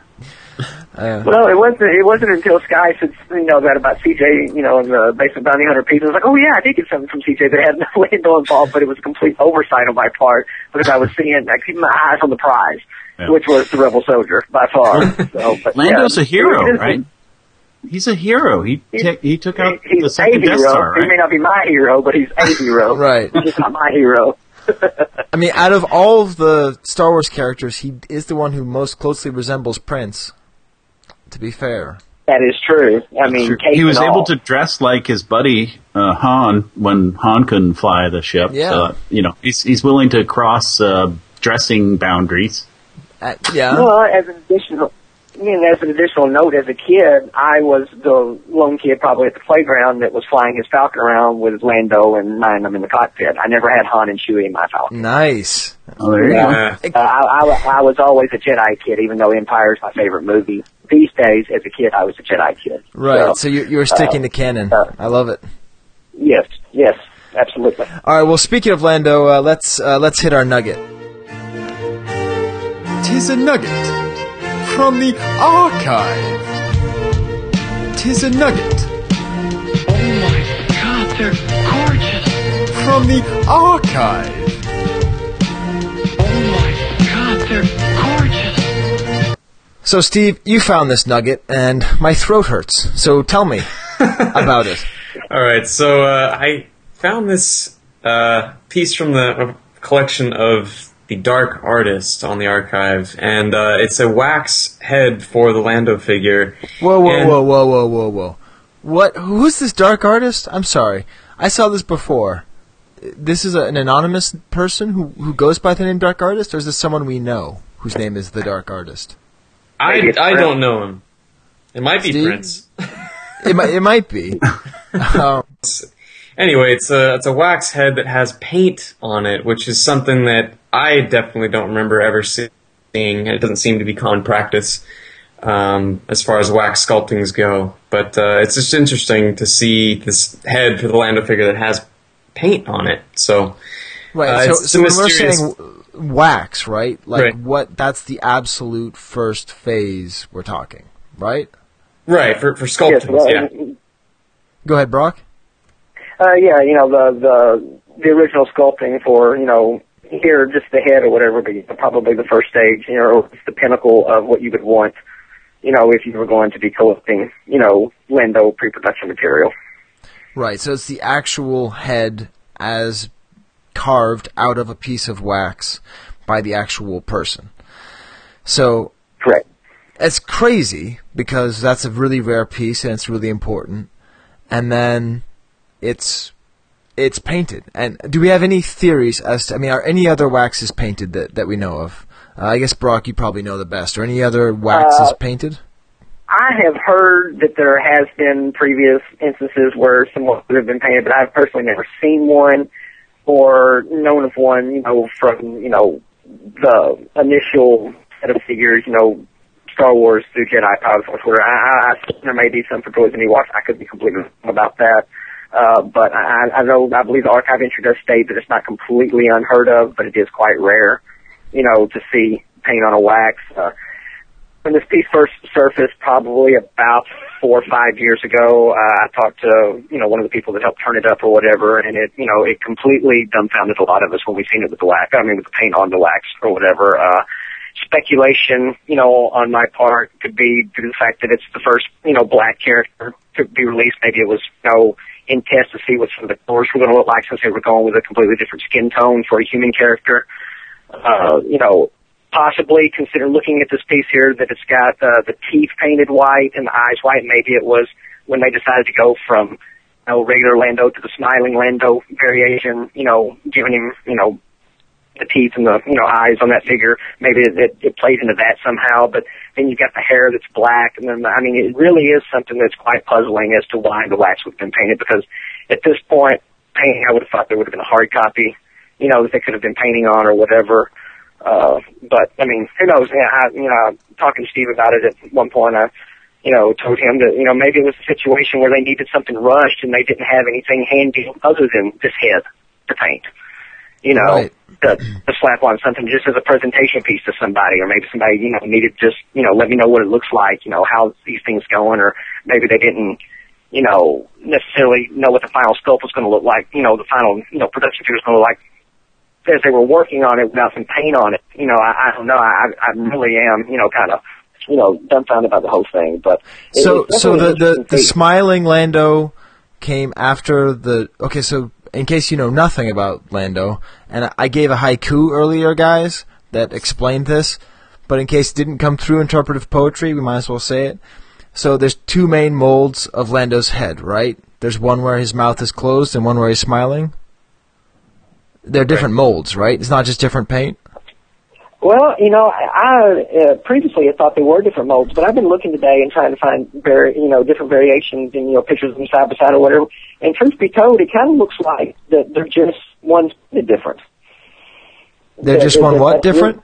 Painted? That the Smile Lando is just painted different than the regular Lando. I don't necessarily know that they're different molds. Well, then that's it, right? Then that must be it. That they would just take that and say, hey, this is how it would look if it had a mouth. Right. Because to me, these pictures don't look as if his face has been painted at all. No. It looks like it's his mustache, his eyes, his mouth, and then half of his head. Although there does appear to be paint remnants on the back of his hair, but not nearly as prevalent as the stuff on the front of his head. So, it really is anybody's guess. Maybe it's got something to do with the hair texture since it's so intricate. Right. Maybe they're wanting to see how the paint was going to take to it. I wish I had better answers for you, but, we discussed this a lot whenever this piece first turned up, and we were all just kind of baffled by it. Because if you paint it, you're starting to mess with what the mold would be, right? So exactly. it would be either after it gets to the mold or at a point where maybe could they even be building up the hair a little bit to say, hey, there wasn't quite enough there and we're going to paint a little bit more depth to it. But I think it would still mess with the process if it was painted. So it's probably post making the mold from it. Right. So maybe it is where they decided to rework the head or at least the paint deco or something afterwards, after the initial process. I don't know for a fact which Lando come first, smiling or not, because I believe both Landos are equally, available out there. I think there's abundance of both of them. It's not like one variation is more uncommon than the other. But I've always been under the impression that the regular Lando come first.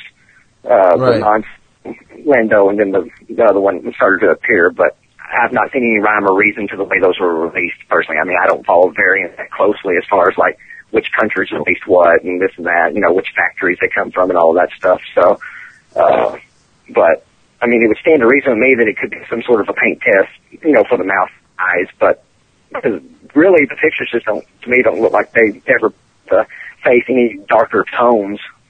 Right. It looks like just the original wax color. Wow. Well, I think that's about as much time as you can spend talking about a half-inch piece of wax. That's true. Yeah. It is a good nugget of wax. It is truly a nugget of wax. It always makes me think of, I forget which Bruce Lee movie it is. There's a Bruce Lee movie, I think it's Game of Death, where he goes floor by floor, and there's the bad guy, and he pulls his head off, but it's made out of wax. And I think that was Game of Death, yeah. Wax! Kareem was in it, so you'd know, Steve. Yeah, he just screams wax. Yeah, I don't know, that's what I always think of. But yeah, well, good. We got a lot of mysteries here this month. Yeah, that's fun. And maybe somebody that has a better thought can chime in, because I'd be interested to hear what some other people think as well. I know I've talked about it to a handful of people, and that's the best we've come up with. But maybe somebody knows better than I do, and I would love to hear if they did. And maybe the dark artist will chime in. Although I guess that was kind of insulting, so probably not. Cool. What do you guys think? Should we hit the unloved world? Sounds good.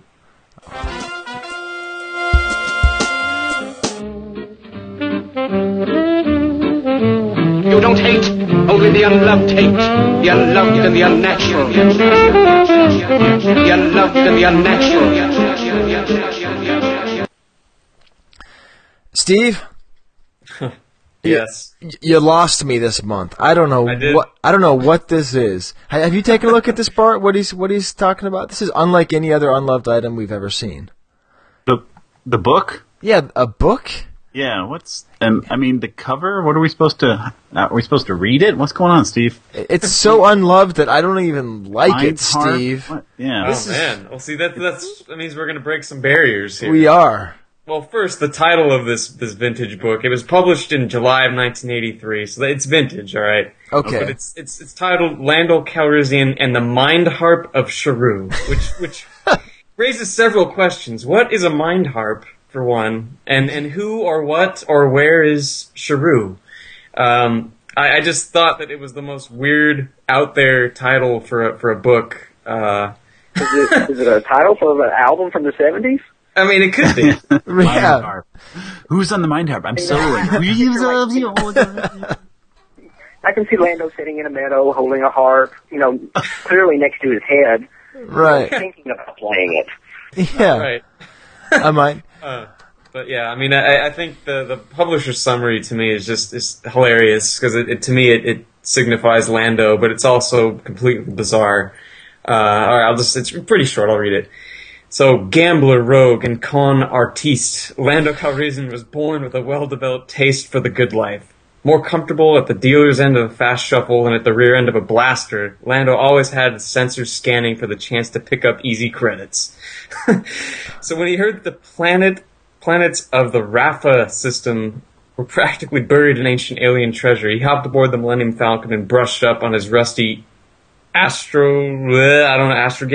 Don't know what that word is. He never stopped to think that someone might be conning the con man.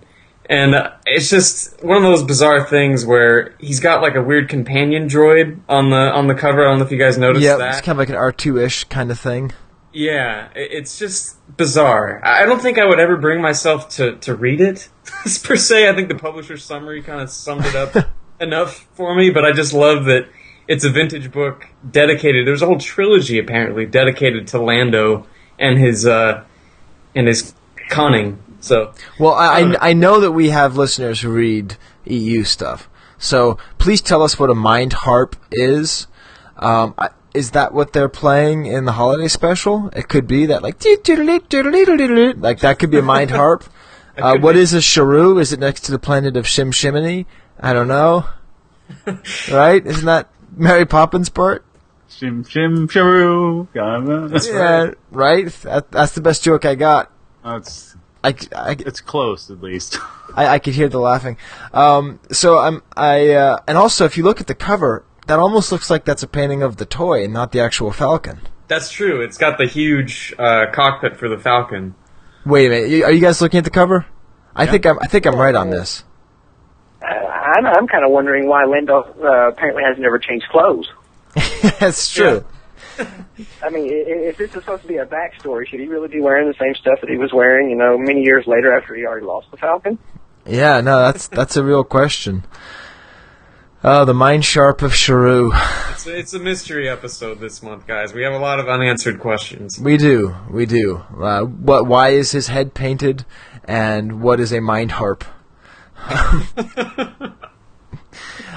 Oh, great. Well, Steve, you might have done it. I am now actually curious. I do like it. What I like is how, if you look at it, Bart, you're kind of a Photoshop master. It looks like they color matched the purple of the font with his cape. Oh yeah, okay, yeah, close, yeah, close. I'm giving a talk tomorrow about how to do good PowerPoints. So after I finish recording this, I'm going to start thinking about that talk. That's okay. It's a 20-minute talk tomorrow at noon. But I have my priorities, people. Oh, man. All right, Steve. I love it. The Mind Harp of Peru, or Sharu, or Shamu, or whatever it is. Now, guys, do you want to hang out for the Market Watch? Sure. If you want me on, I'll be glad to do it. Oh, yeah. We'd love to have you on. Cool. So let's hit our little Vlixie sound drop.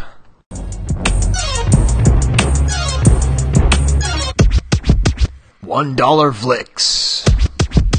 Market Watch. So I just took a bathroom break, and I come back, and Bart and Broc are talking. Steve and I are off mic. So I don't know. I wasn't recording. I have no idea what they were saying, Steve. What do you think they were saying? I don't know. They could have been doing some investigating or some trash talking. I don't know. But Bart, you were telling me off mic, as it were, about a website that we should check out. What were you talking about? So in the Lando theme, there's a site I saw, thelandosociety.org, and it looks like they're starting a petition to get Lando in, or to promote him for episode 7. Oh, and great. One of the most inspiring ones is there's a list of tweets that have come in, and as early as April 20th, somebody was wondering, I often wonder how close LoBarth and Lando Calrissian were. And I thought, wow, that doesn't always strike me, but that's a good question. How close were they? That's true. In the land of EU, LoBarth, I think, helped Lando win the game for the Cloud City. So I think there was an early something there, but I hadn't pondered it on Twitter recently. Right, yeah. Some sort of intergalactic card counting, maybe? Something like that, yeah. And playing off the bad, the skill set of the current Cloud City administrator or something like, Anyway. Well, Bart, I expect you to start the LoBarthSociety.org. Just because, John Hollis is dead, right? But, how hard is it to... I'm sorry. I better not say anything bad about John Hollis. But, nothing. We'll just move on. There can be no other LoBarth. LoBarth is dead. I was about to say, Mr. Drummond's dead, too, so there's no hope there either. Their tagline on the site was pretty good, too. Promoting interstellar commerce and good looks since the Old Republic. Yep, that is good. Nice. Hello. Yeah, we're the official. I don't know, Bart. I know you don't listen to every episode, but we did actually cast episode 7 a while ago, and we're still in the process of writing it. It's got the Dianoga, Captain Panaka, Lumpy, Mace Windu. And who am I forgetting, Steve? There's someone. Who is it? Is it Ninum? Yes. Ninum? Yeah. Yeah, that is. Yep. That's right. Yes. Yep, a 9-up. So, anyways, I'm still working on the script. I've only gotten as far as Captain Panaka and Mace Windu working together. And Emperor Dianoga. Those are the only things I've worked out so far. But you came here to listen to a Market Watch, people, and that is what we are going to give you. So, what should we start with the Lando, or should we start with the highlights? I guess, why don't we we'll keep with the Lando thing.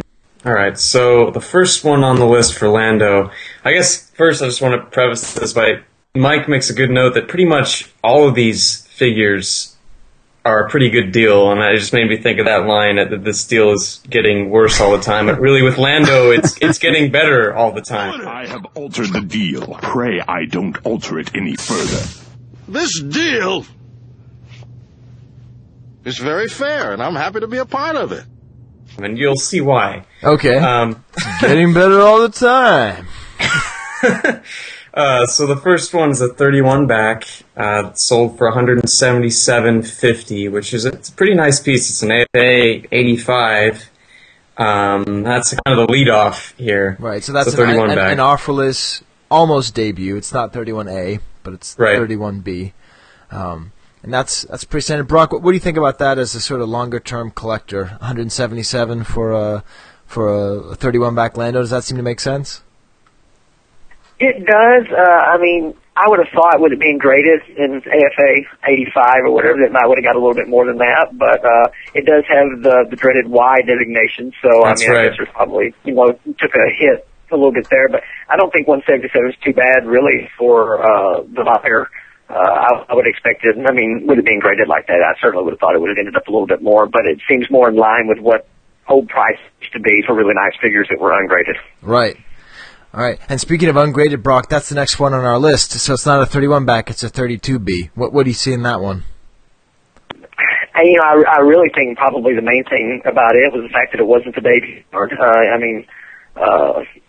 With it being a 102.50, to me that sounds like a really good deal. Price sticker might have hurt it a little bit, but anybody that wants to take the chance and remove that price sticker or whatever, it looks like it would actually grade out pretty high, as best I can tell. But back whenever I used to sell, carded Landos here and there, I mean, it was usually anywhere from $75 to $150, depending on condition. For some of the early Empire stuff, and especially offerless pieces are usually more desirable. But the prices, I'm kind of shocked that they're as low as they are. Yeah, it's weird. The price tag says Lionel, so I guess that was a train shop. I mean, right?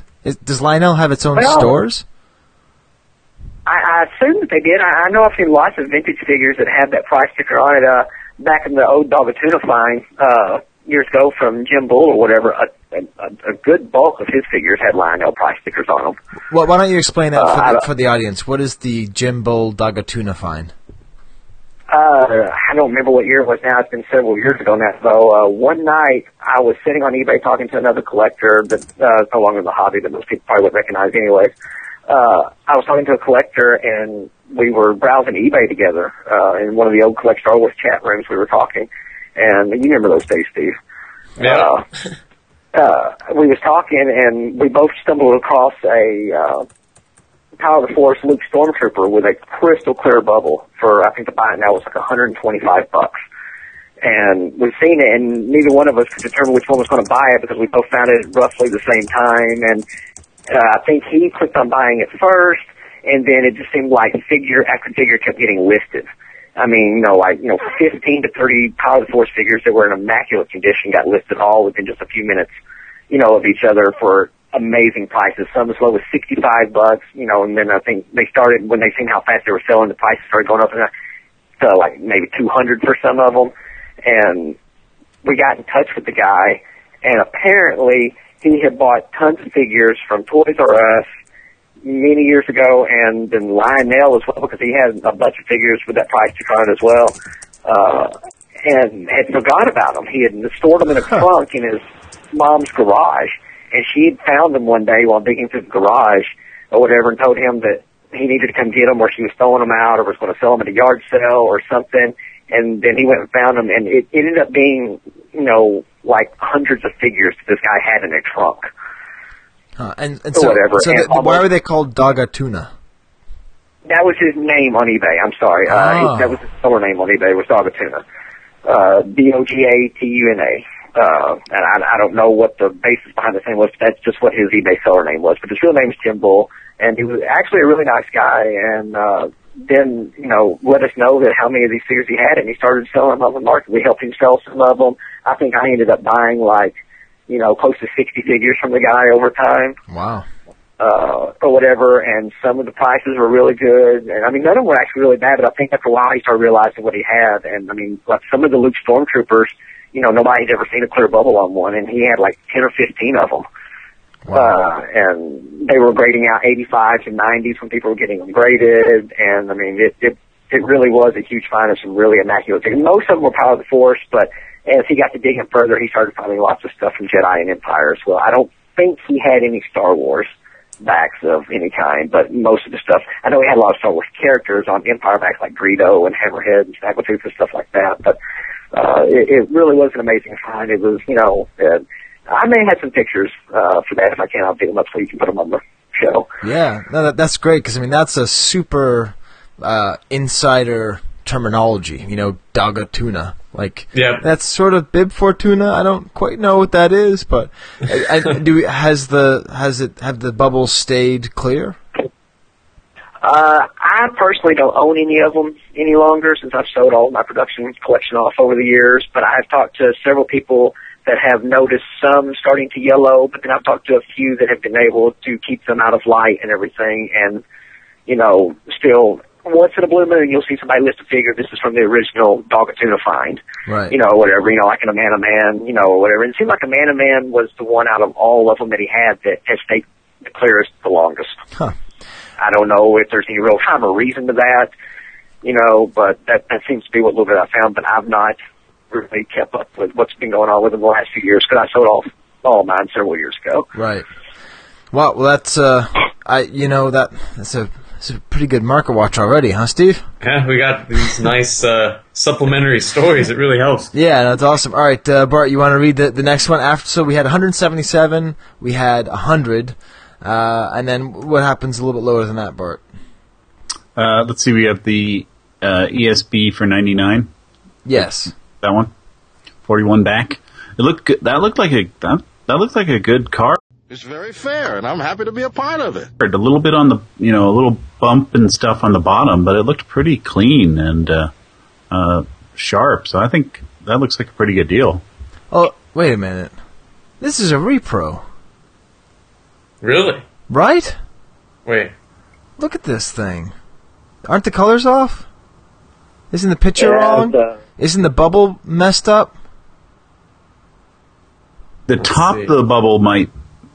Are you looking at the top of it by his head? Aren't the colors off? I don't know. Maybe it's just a bad it looks like a really bad picture. But okay. Yeah, I was about to say, I think it might be the whole picture, because even the black, or whatever, like the edges or whatever, look like they're kind of blurry, and so I'm assuming the guy just hasn't invested in a decent camera. All right. I'm just trying to start a little scandal here. Bart's trying to pass off fakes on the Chivecast. What's going on, man? What did I do? And then actually, Steve, it should go around to you or to me, but we gotta put Broc on this one, because Broc is, of course, the 41 back master. Right, Broc? You're still the 41 back master, right?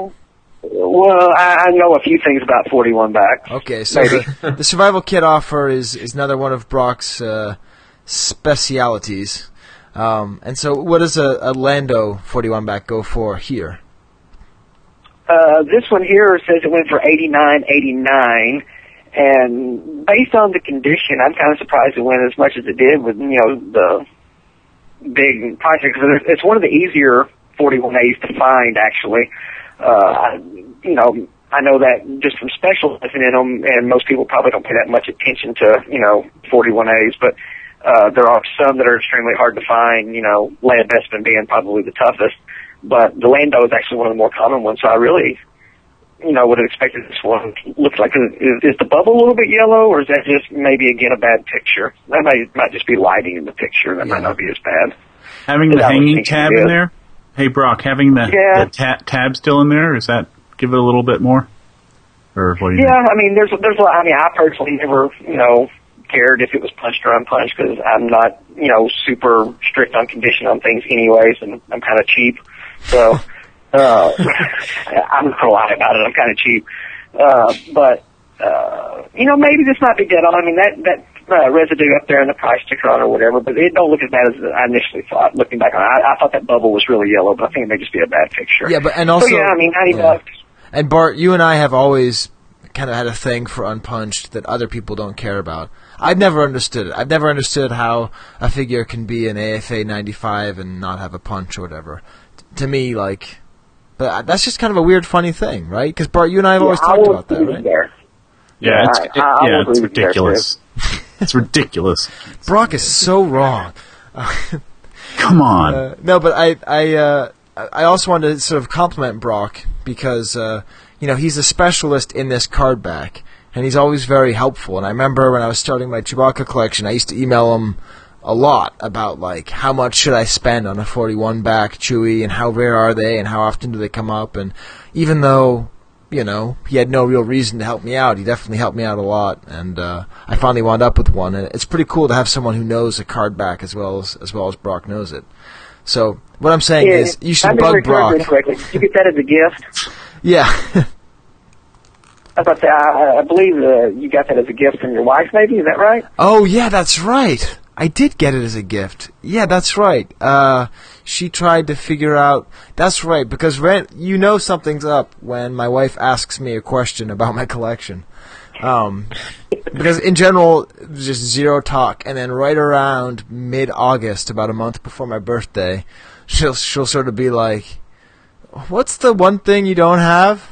A special survival kit offer? Yeah, yes, that's right. Yeah, she helped track it down. Yeah, that was fun.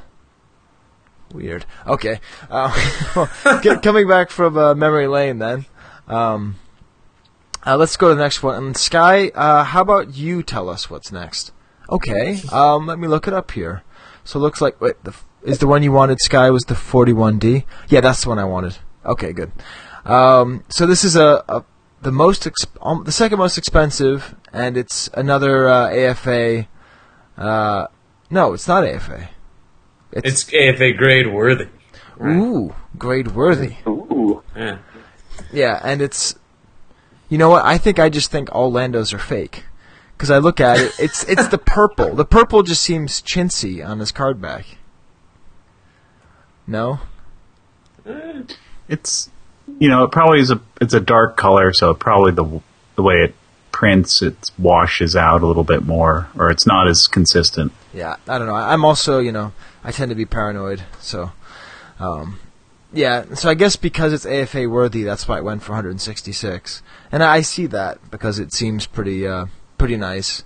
I'm actually going to do the next one, too, to kind of move it along, because I have the interior Christo Glius in my head telling me to keep it moving. And then we move into the Return of the Jedi, and we have a 48 back. And it seems as though they pretty much all have yellow from now on. And this is $70, $72, and that's a fairly rare one, because it's the...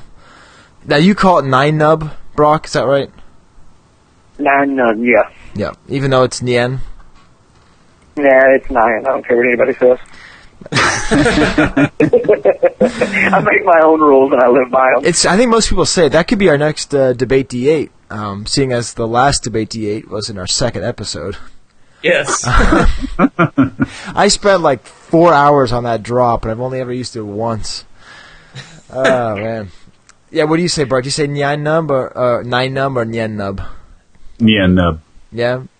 Steve? I guess I always went 9, but I don't know. There you go. I also went with... I didn't realize... I think this is probably a modern thing, but did they ever use an M in his name at any point? Instead of numb, like numbing your jaw? No, it's always been nunb.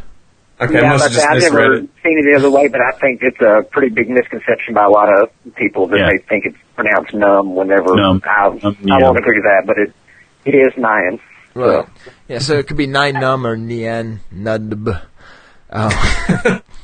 So point is, that's a little bit more rare, and it's sold for that much. And I will do the last boring one before we get to the next exciting one, which is a 65 back. And that's also yellow bubble. And that goes for a measly $88. So, Man. yeah, it seems as though you could get a pretty good run going for $500 fairly easily. And then the last thing, Steve, why don't you tell us about the last one here? Yeah, so we got a 2-pack. The 89 seems like a magic number, because this 2-pack with Han Solo in a trench coat went for 89. Which, I mean, hey, you got the two buddies right there. Yeah. So, yeah. It's, yeah. Man, 2-packs are so weird. They are weird. Because, I mean, I think about 4 years ago, this would have gone for like $300, right, Broc? Don't you think? Yeah, probably. I mean, with the combo, I don't know what the level. I know there's a lot of characters out there that don't show up in 2-packs very often. I know Han Trench does quite a bit, but I'm not sure about Lando. But you would just think when there was that big craze happened 2 or 3 years ago, that having Lando and Han in both, that it would have easily been 250, 300, something like that. Because the for a 2-pack actually looks pretty good as well. Yeah, it's really crazy. Huh. Yeah, it makes me happy to have my my Han and Chewie 2-pack. That was definitely a score.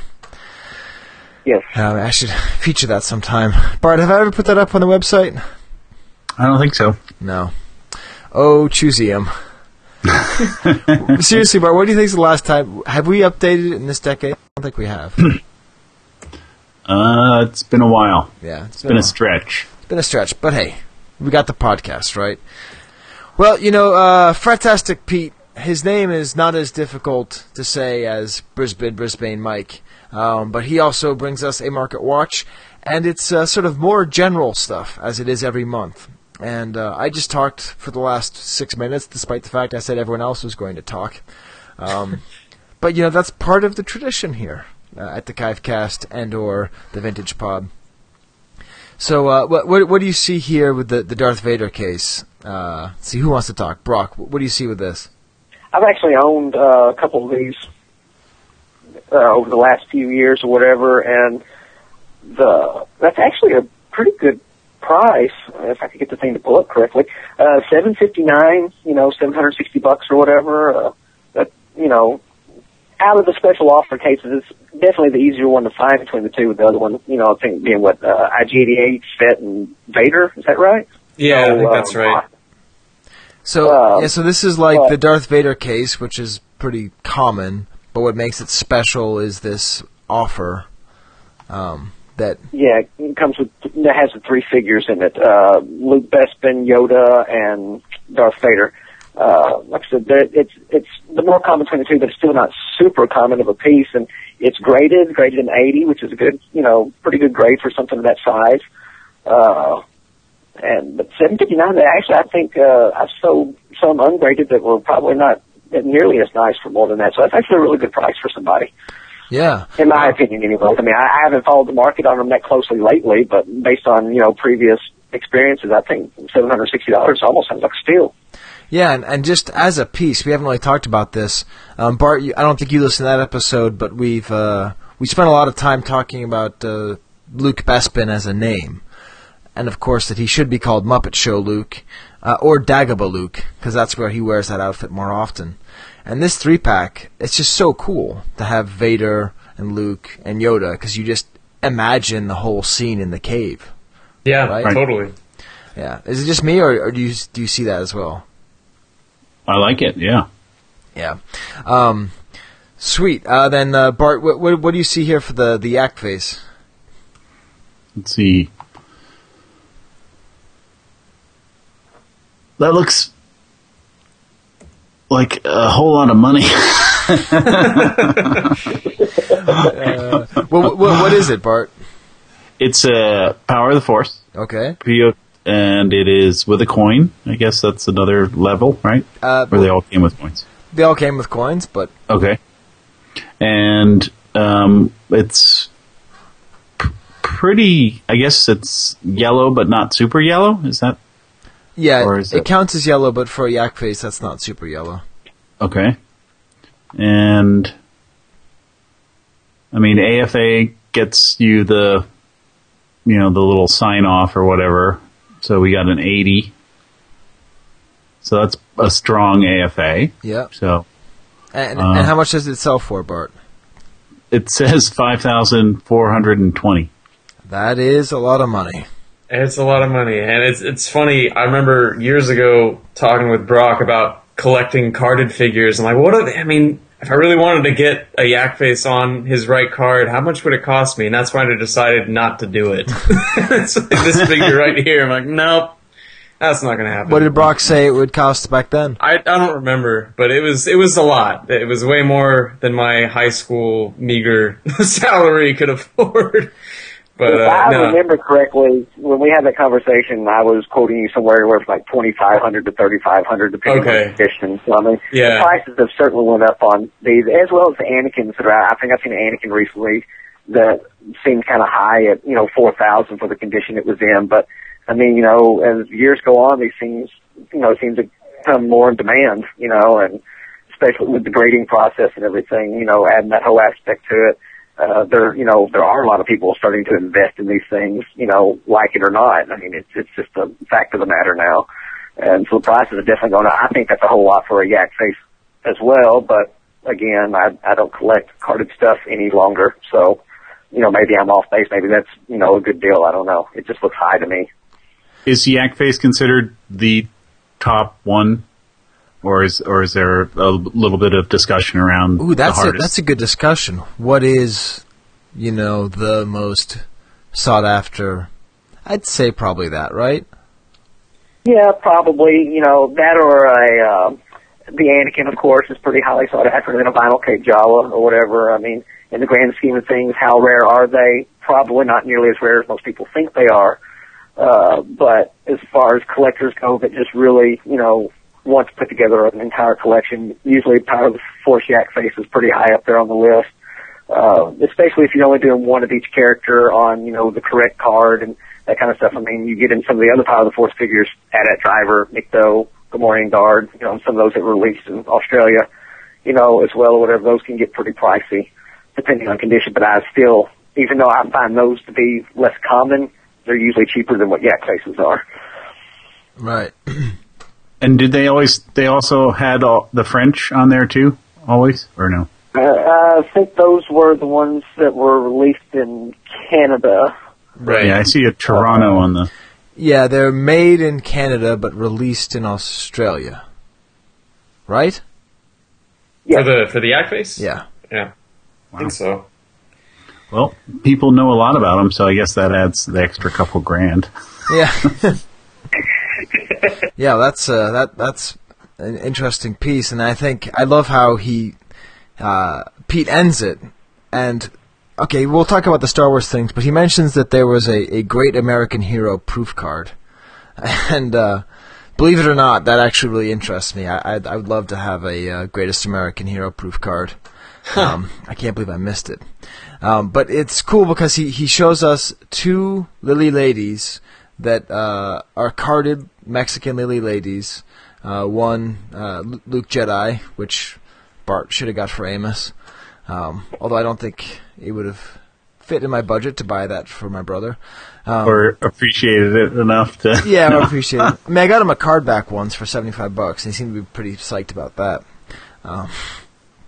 Yeah, and so these are great. These are just amazing. Super clean.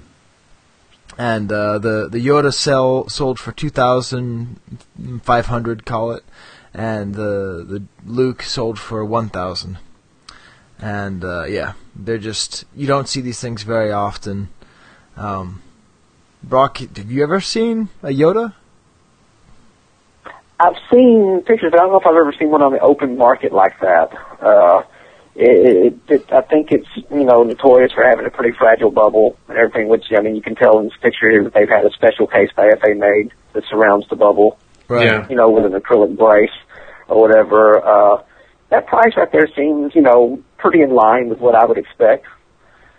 for something like that. I know some of these, the Lily Ready cards, will go higher, some lower, or whatever. Matter of fact, it wasn't that long ago that I sold a Gamorrean Guard or whatever for about the price that this Yoda cost, a little bit less, around $2,300. But it was also in amazing condition. But it's one of the tougher ones to find. Right. Yeah.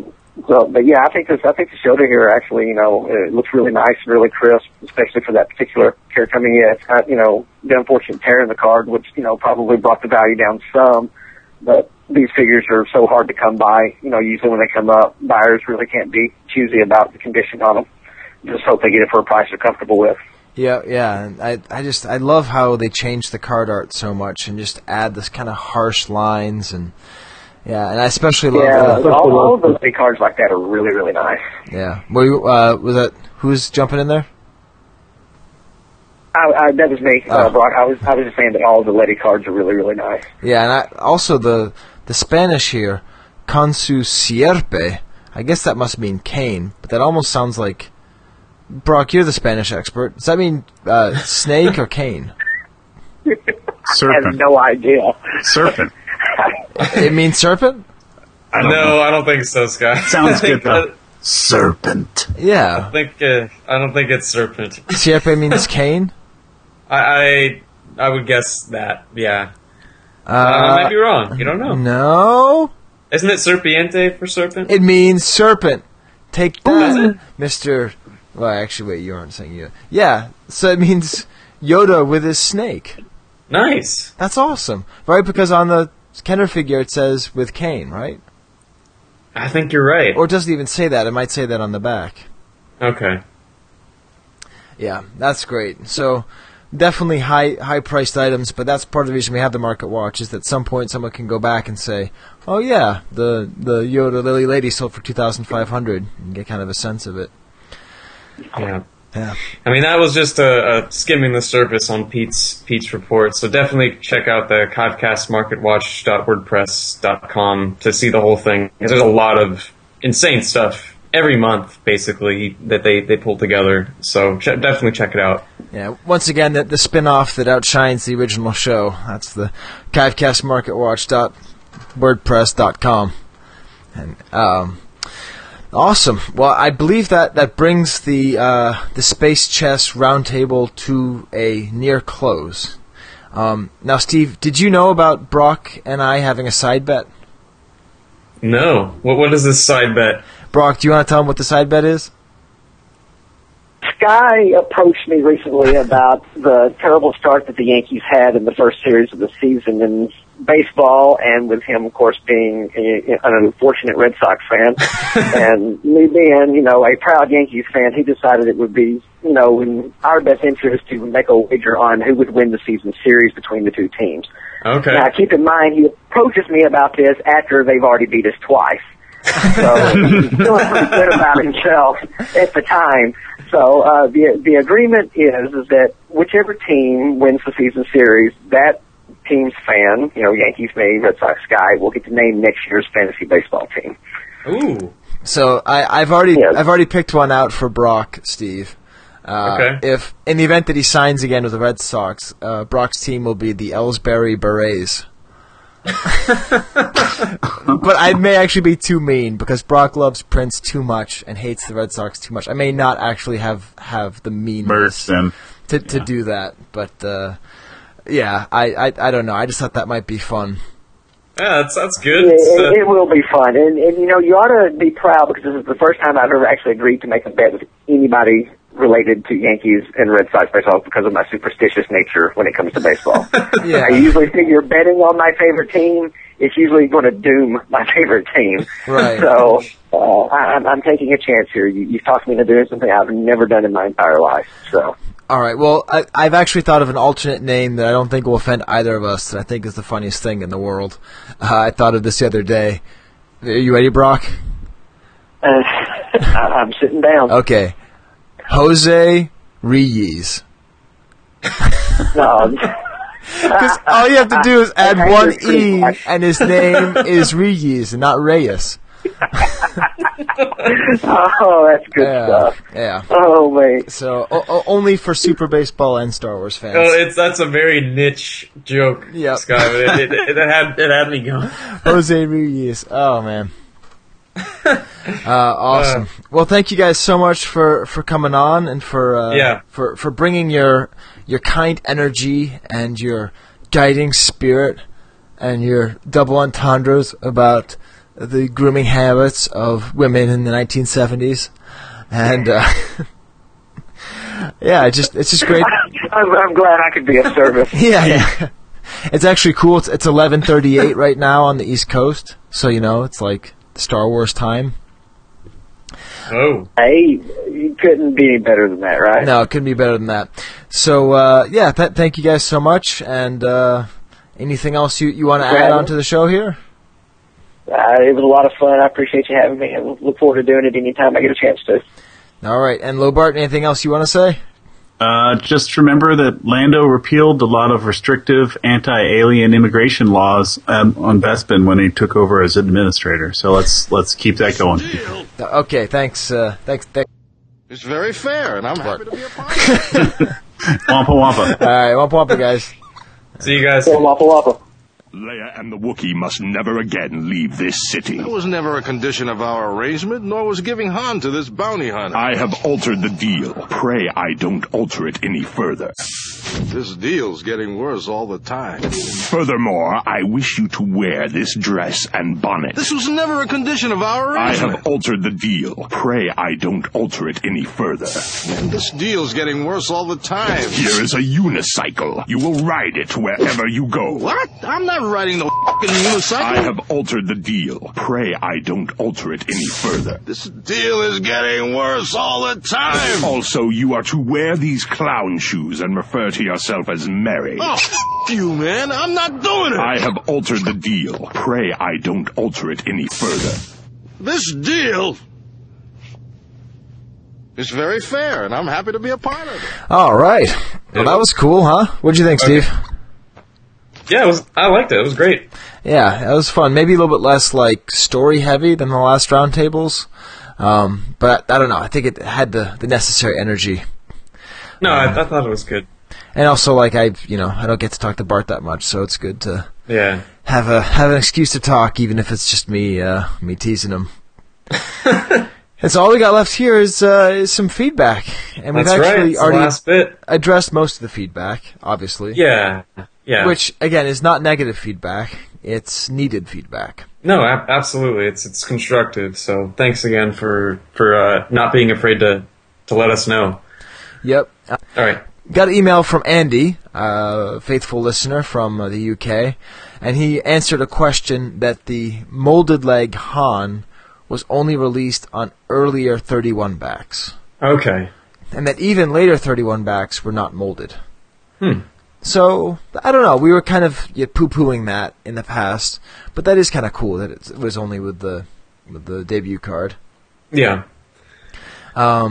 Let's see, we got information that the SKU stands for Stock Keeping Unit. That's right. Which is really good. Let's see here. Oh, one of my favorite commentaries is always Jared's Natural Gonk Killers. Right, that was just priceless. and made it. Yeah? I was to say that just the look of the Natural Born Killers poster that's perfect. Yeah, we did it perfectly, but we had a little bit of scandal from Canada's greatest know-it-all, Scott Bradley. This is why I'm proud to be Canadian. This season on Canada's greatest know-it-all, Skye! And he was totally right on. It's just interesting because, what did he say so our audience knows? Okay, so Scott pointed out that in a draft of the script that he had, it spelled Gank Killers, not Gonk Killers, G-A-N-K. Right. And I thought, oh, whoa, that's weird. And so I went back and I looked at a later draft that had the typewritten. It was, of course, the next stage after he kind of integrated all of his stuff. And he was right. The spelling changed to G-A-N-K. And so I double-checked to make sure I wasn't just seeing what I wanted to see. And to me, it still looks like he wrote the word gonk, but then when he went to type it, he just maybe changed his mind or who knows what. But anyway, it's true. It's a gonk killer. G-A-N-K, not G-O-N-K. So Canada's greatest know-it-all even corrects the script master. Unbelievable. But he also brought up one of the best things about last month was really just solidifying the space chest nomer for that segment of the show, because he shows the picture of this is from a catalog or something. It might be, I can't remember where it came from, but it has a caption that's clearly vintage Kenner that names the table, the space, they're playing space chest. So yep. Yeah, that pretty much sealed it. Yep, and Chris Jorgulius talked a little bit about the space chess. He thought we should come up with topics for particular folks to talk about. I think we will do that. I don't think I can do it every month. I mean, it's and I think the more the better. But it's definitely a logistical thing too. We'll just play it by ear and see whose schedules work out the best. But it's great. We've been lucky to have so many people on the last few months. It's worked out great. Yeah, but in general, it was positive. Although the main negative was the audio, which, again, thanks to Sean Kay for helping us figure that out, and also just to be honest, Steve, all I really had to do was just look up one thing on the internet. It's like this is how you make a podcast. Like all I need to do is type into Google how do you make a podcast louder, and I could have found out. Okay, but Steve, hey, you know what? I'm a man of mystery. Yeah, that's right. I wonder why I work so hard on these things and don't do the simplest things to make it better. That's all right. We're moving forward. Yep, we're moving forward. And definitely got one of my favorite comments. This is from CC4HRU, who says that, I know nothing about baseball, but it's the fun interaction between you two which makes it interesting. All right, that's good to hear. Further proof that is, in fact, the heart of our entire show. Is us talking about a fantasy baseball team. So let's take a look at the standings, shall we, Steve? Oh man, let's take a look. I think I already know where I stand. Oh my God, Steve! Yep. I didn't know points went that low. I didn't Did either. you get any points for signing your name? Jeez. I think this is my ultimate low point, and I mean this is going back like 6 years now, which makes me love it even more. I love that I'm doing this bad. Yeah, you are doing heroically poorly. Wow. Yeah. Yep. Yeah. Steve's in last place, and I'm in I don't know, 4th or 5th, something like that. Okay. But I've got 29. That's a low. It's like the stock crash, man. Yeah, 29 points. That is very few. Awesome. Well, cool. Well, Steve, let's keep up this energy. Please let us know. Please vote on the poll whether or not we should change it back to Chivecast, have it be called the Vintage Pod, or just always refer to it as the Star Wars Collectors Archive Podcast. That's also possible. Yep. Yeah, and great. And next month, Steve, we need to decide, are we going to continue with our skipping of the most of characters, or should we go back and get the ones we missed? Maybe we should go back and get in line. Who would be the first one that we missed? Well, was it Leia Bespin? Yeah, Leia Bespin. Okay. So we are going to go back and we're going to, I guess I know what happened, Steve.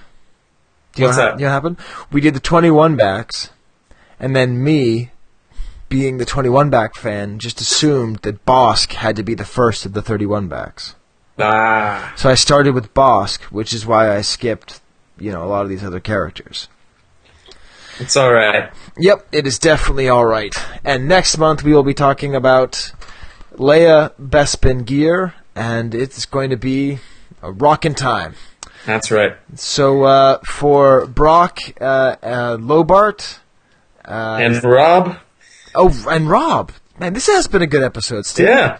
I forgot about the whole Basement Bounty Hunters thing. This is great. Awesome. Then I guess I know. One second. I was thinking the one last thing I wanted to say. Wampa Wampa! Adios.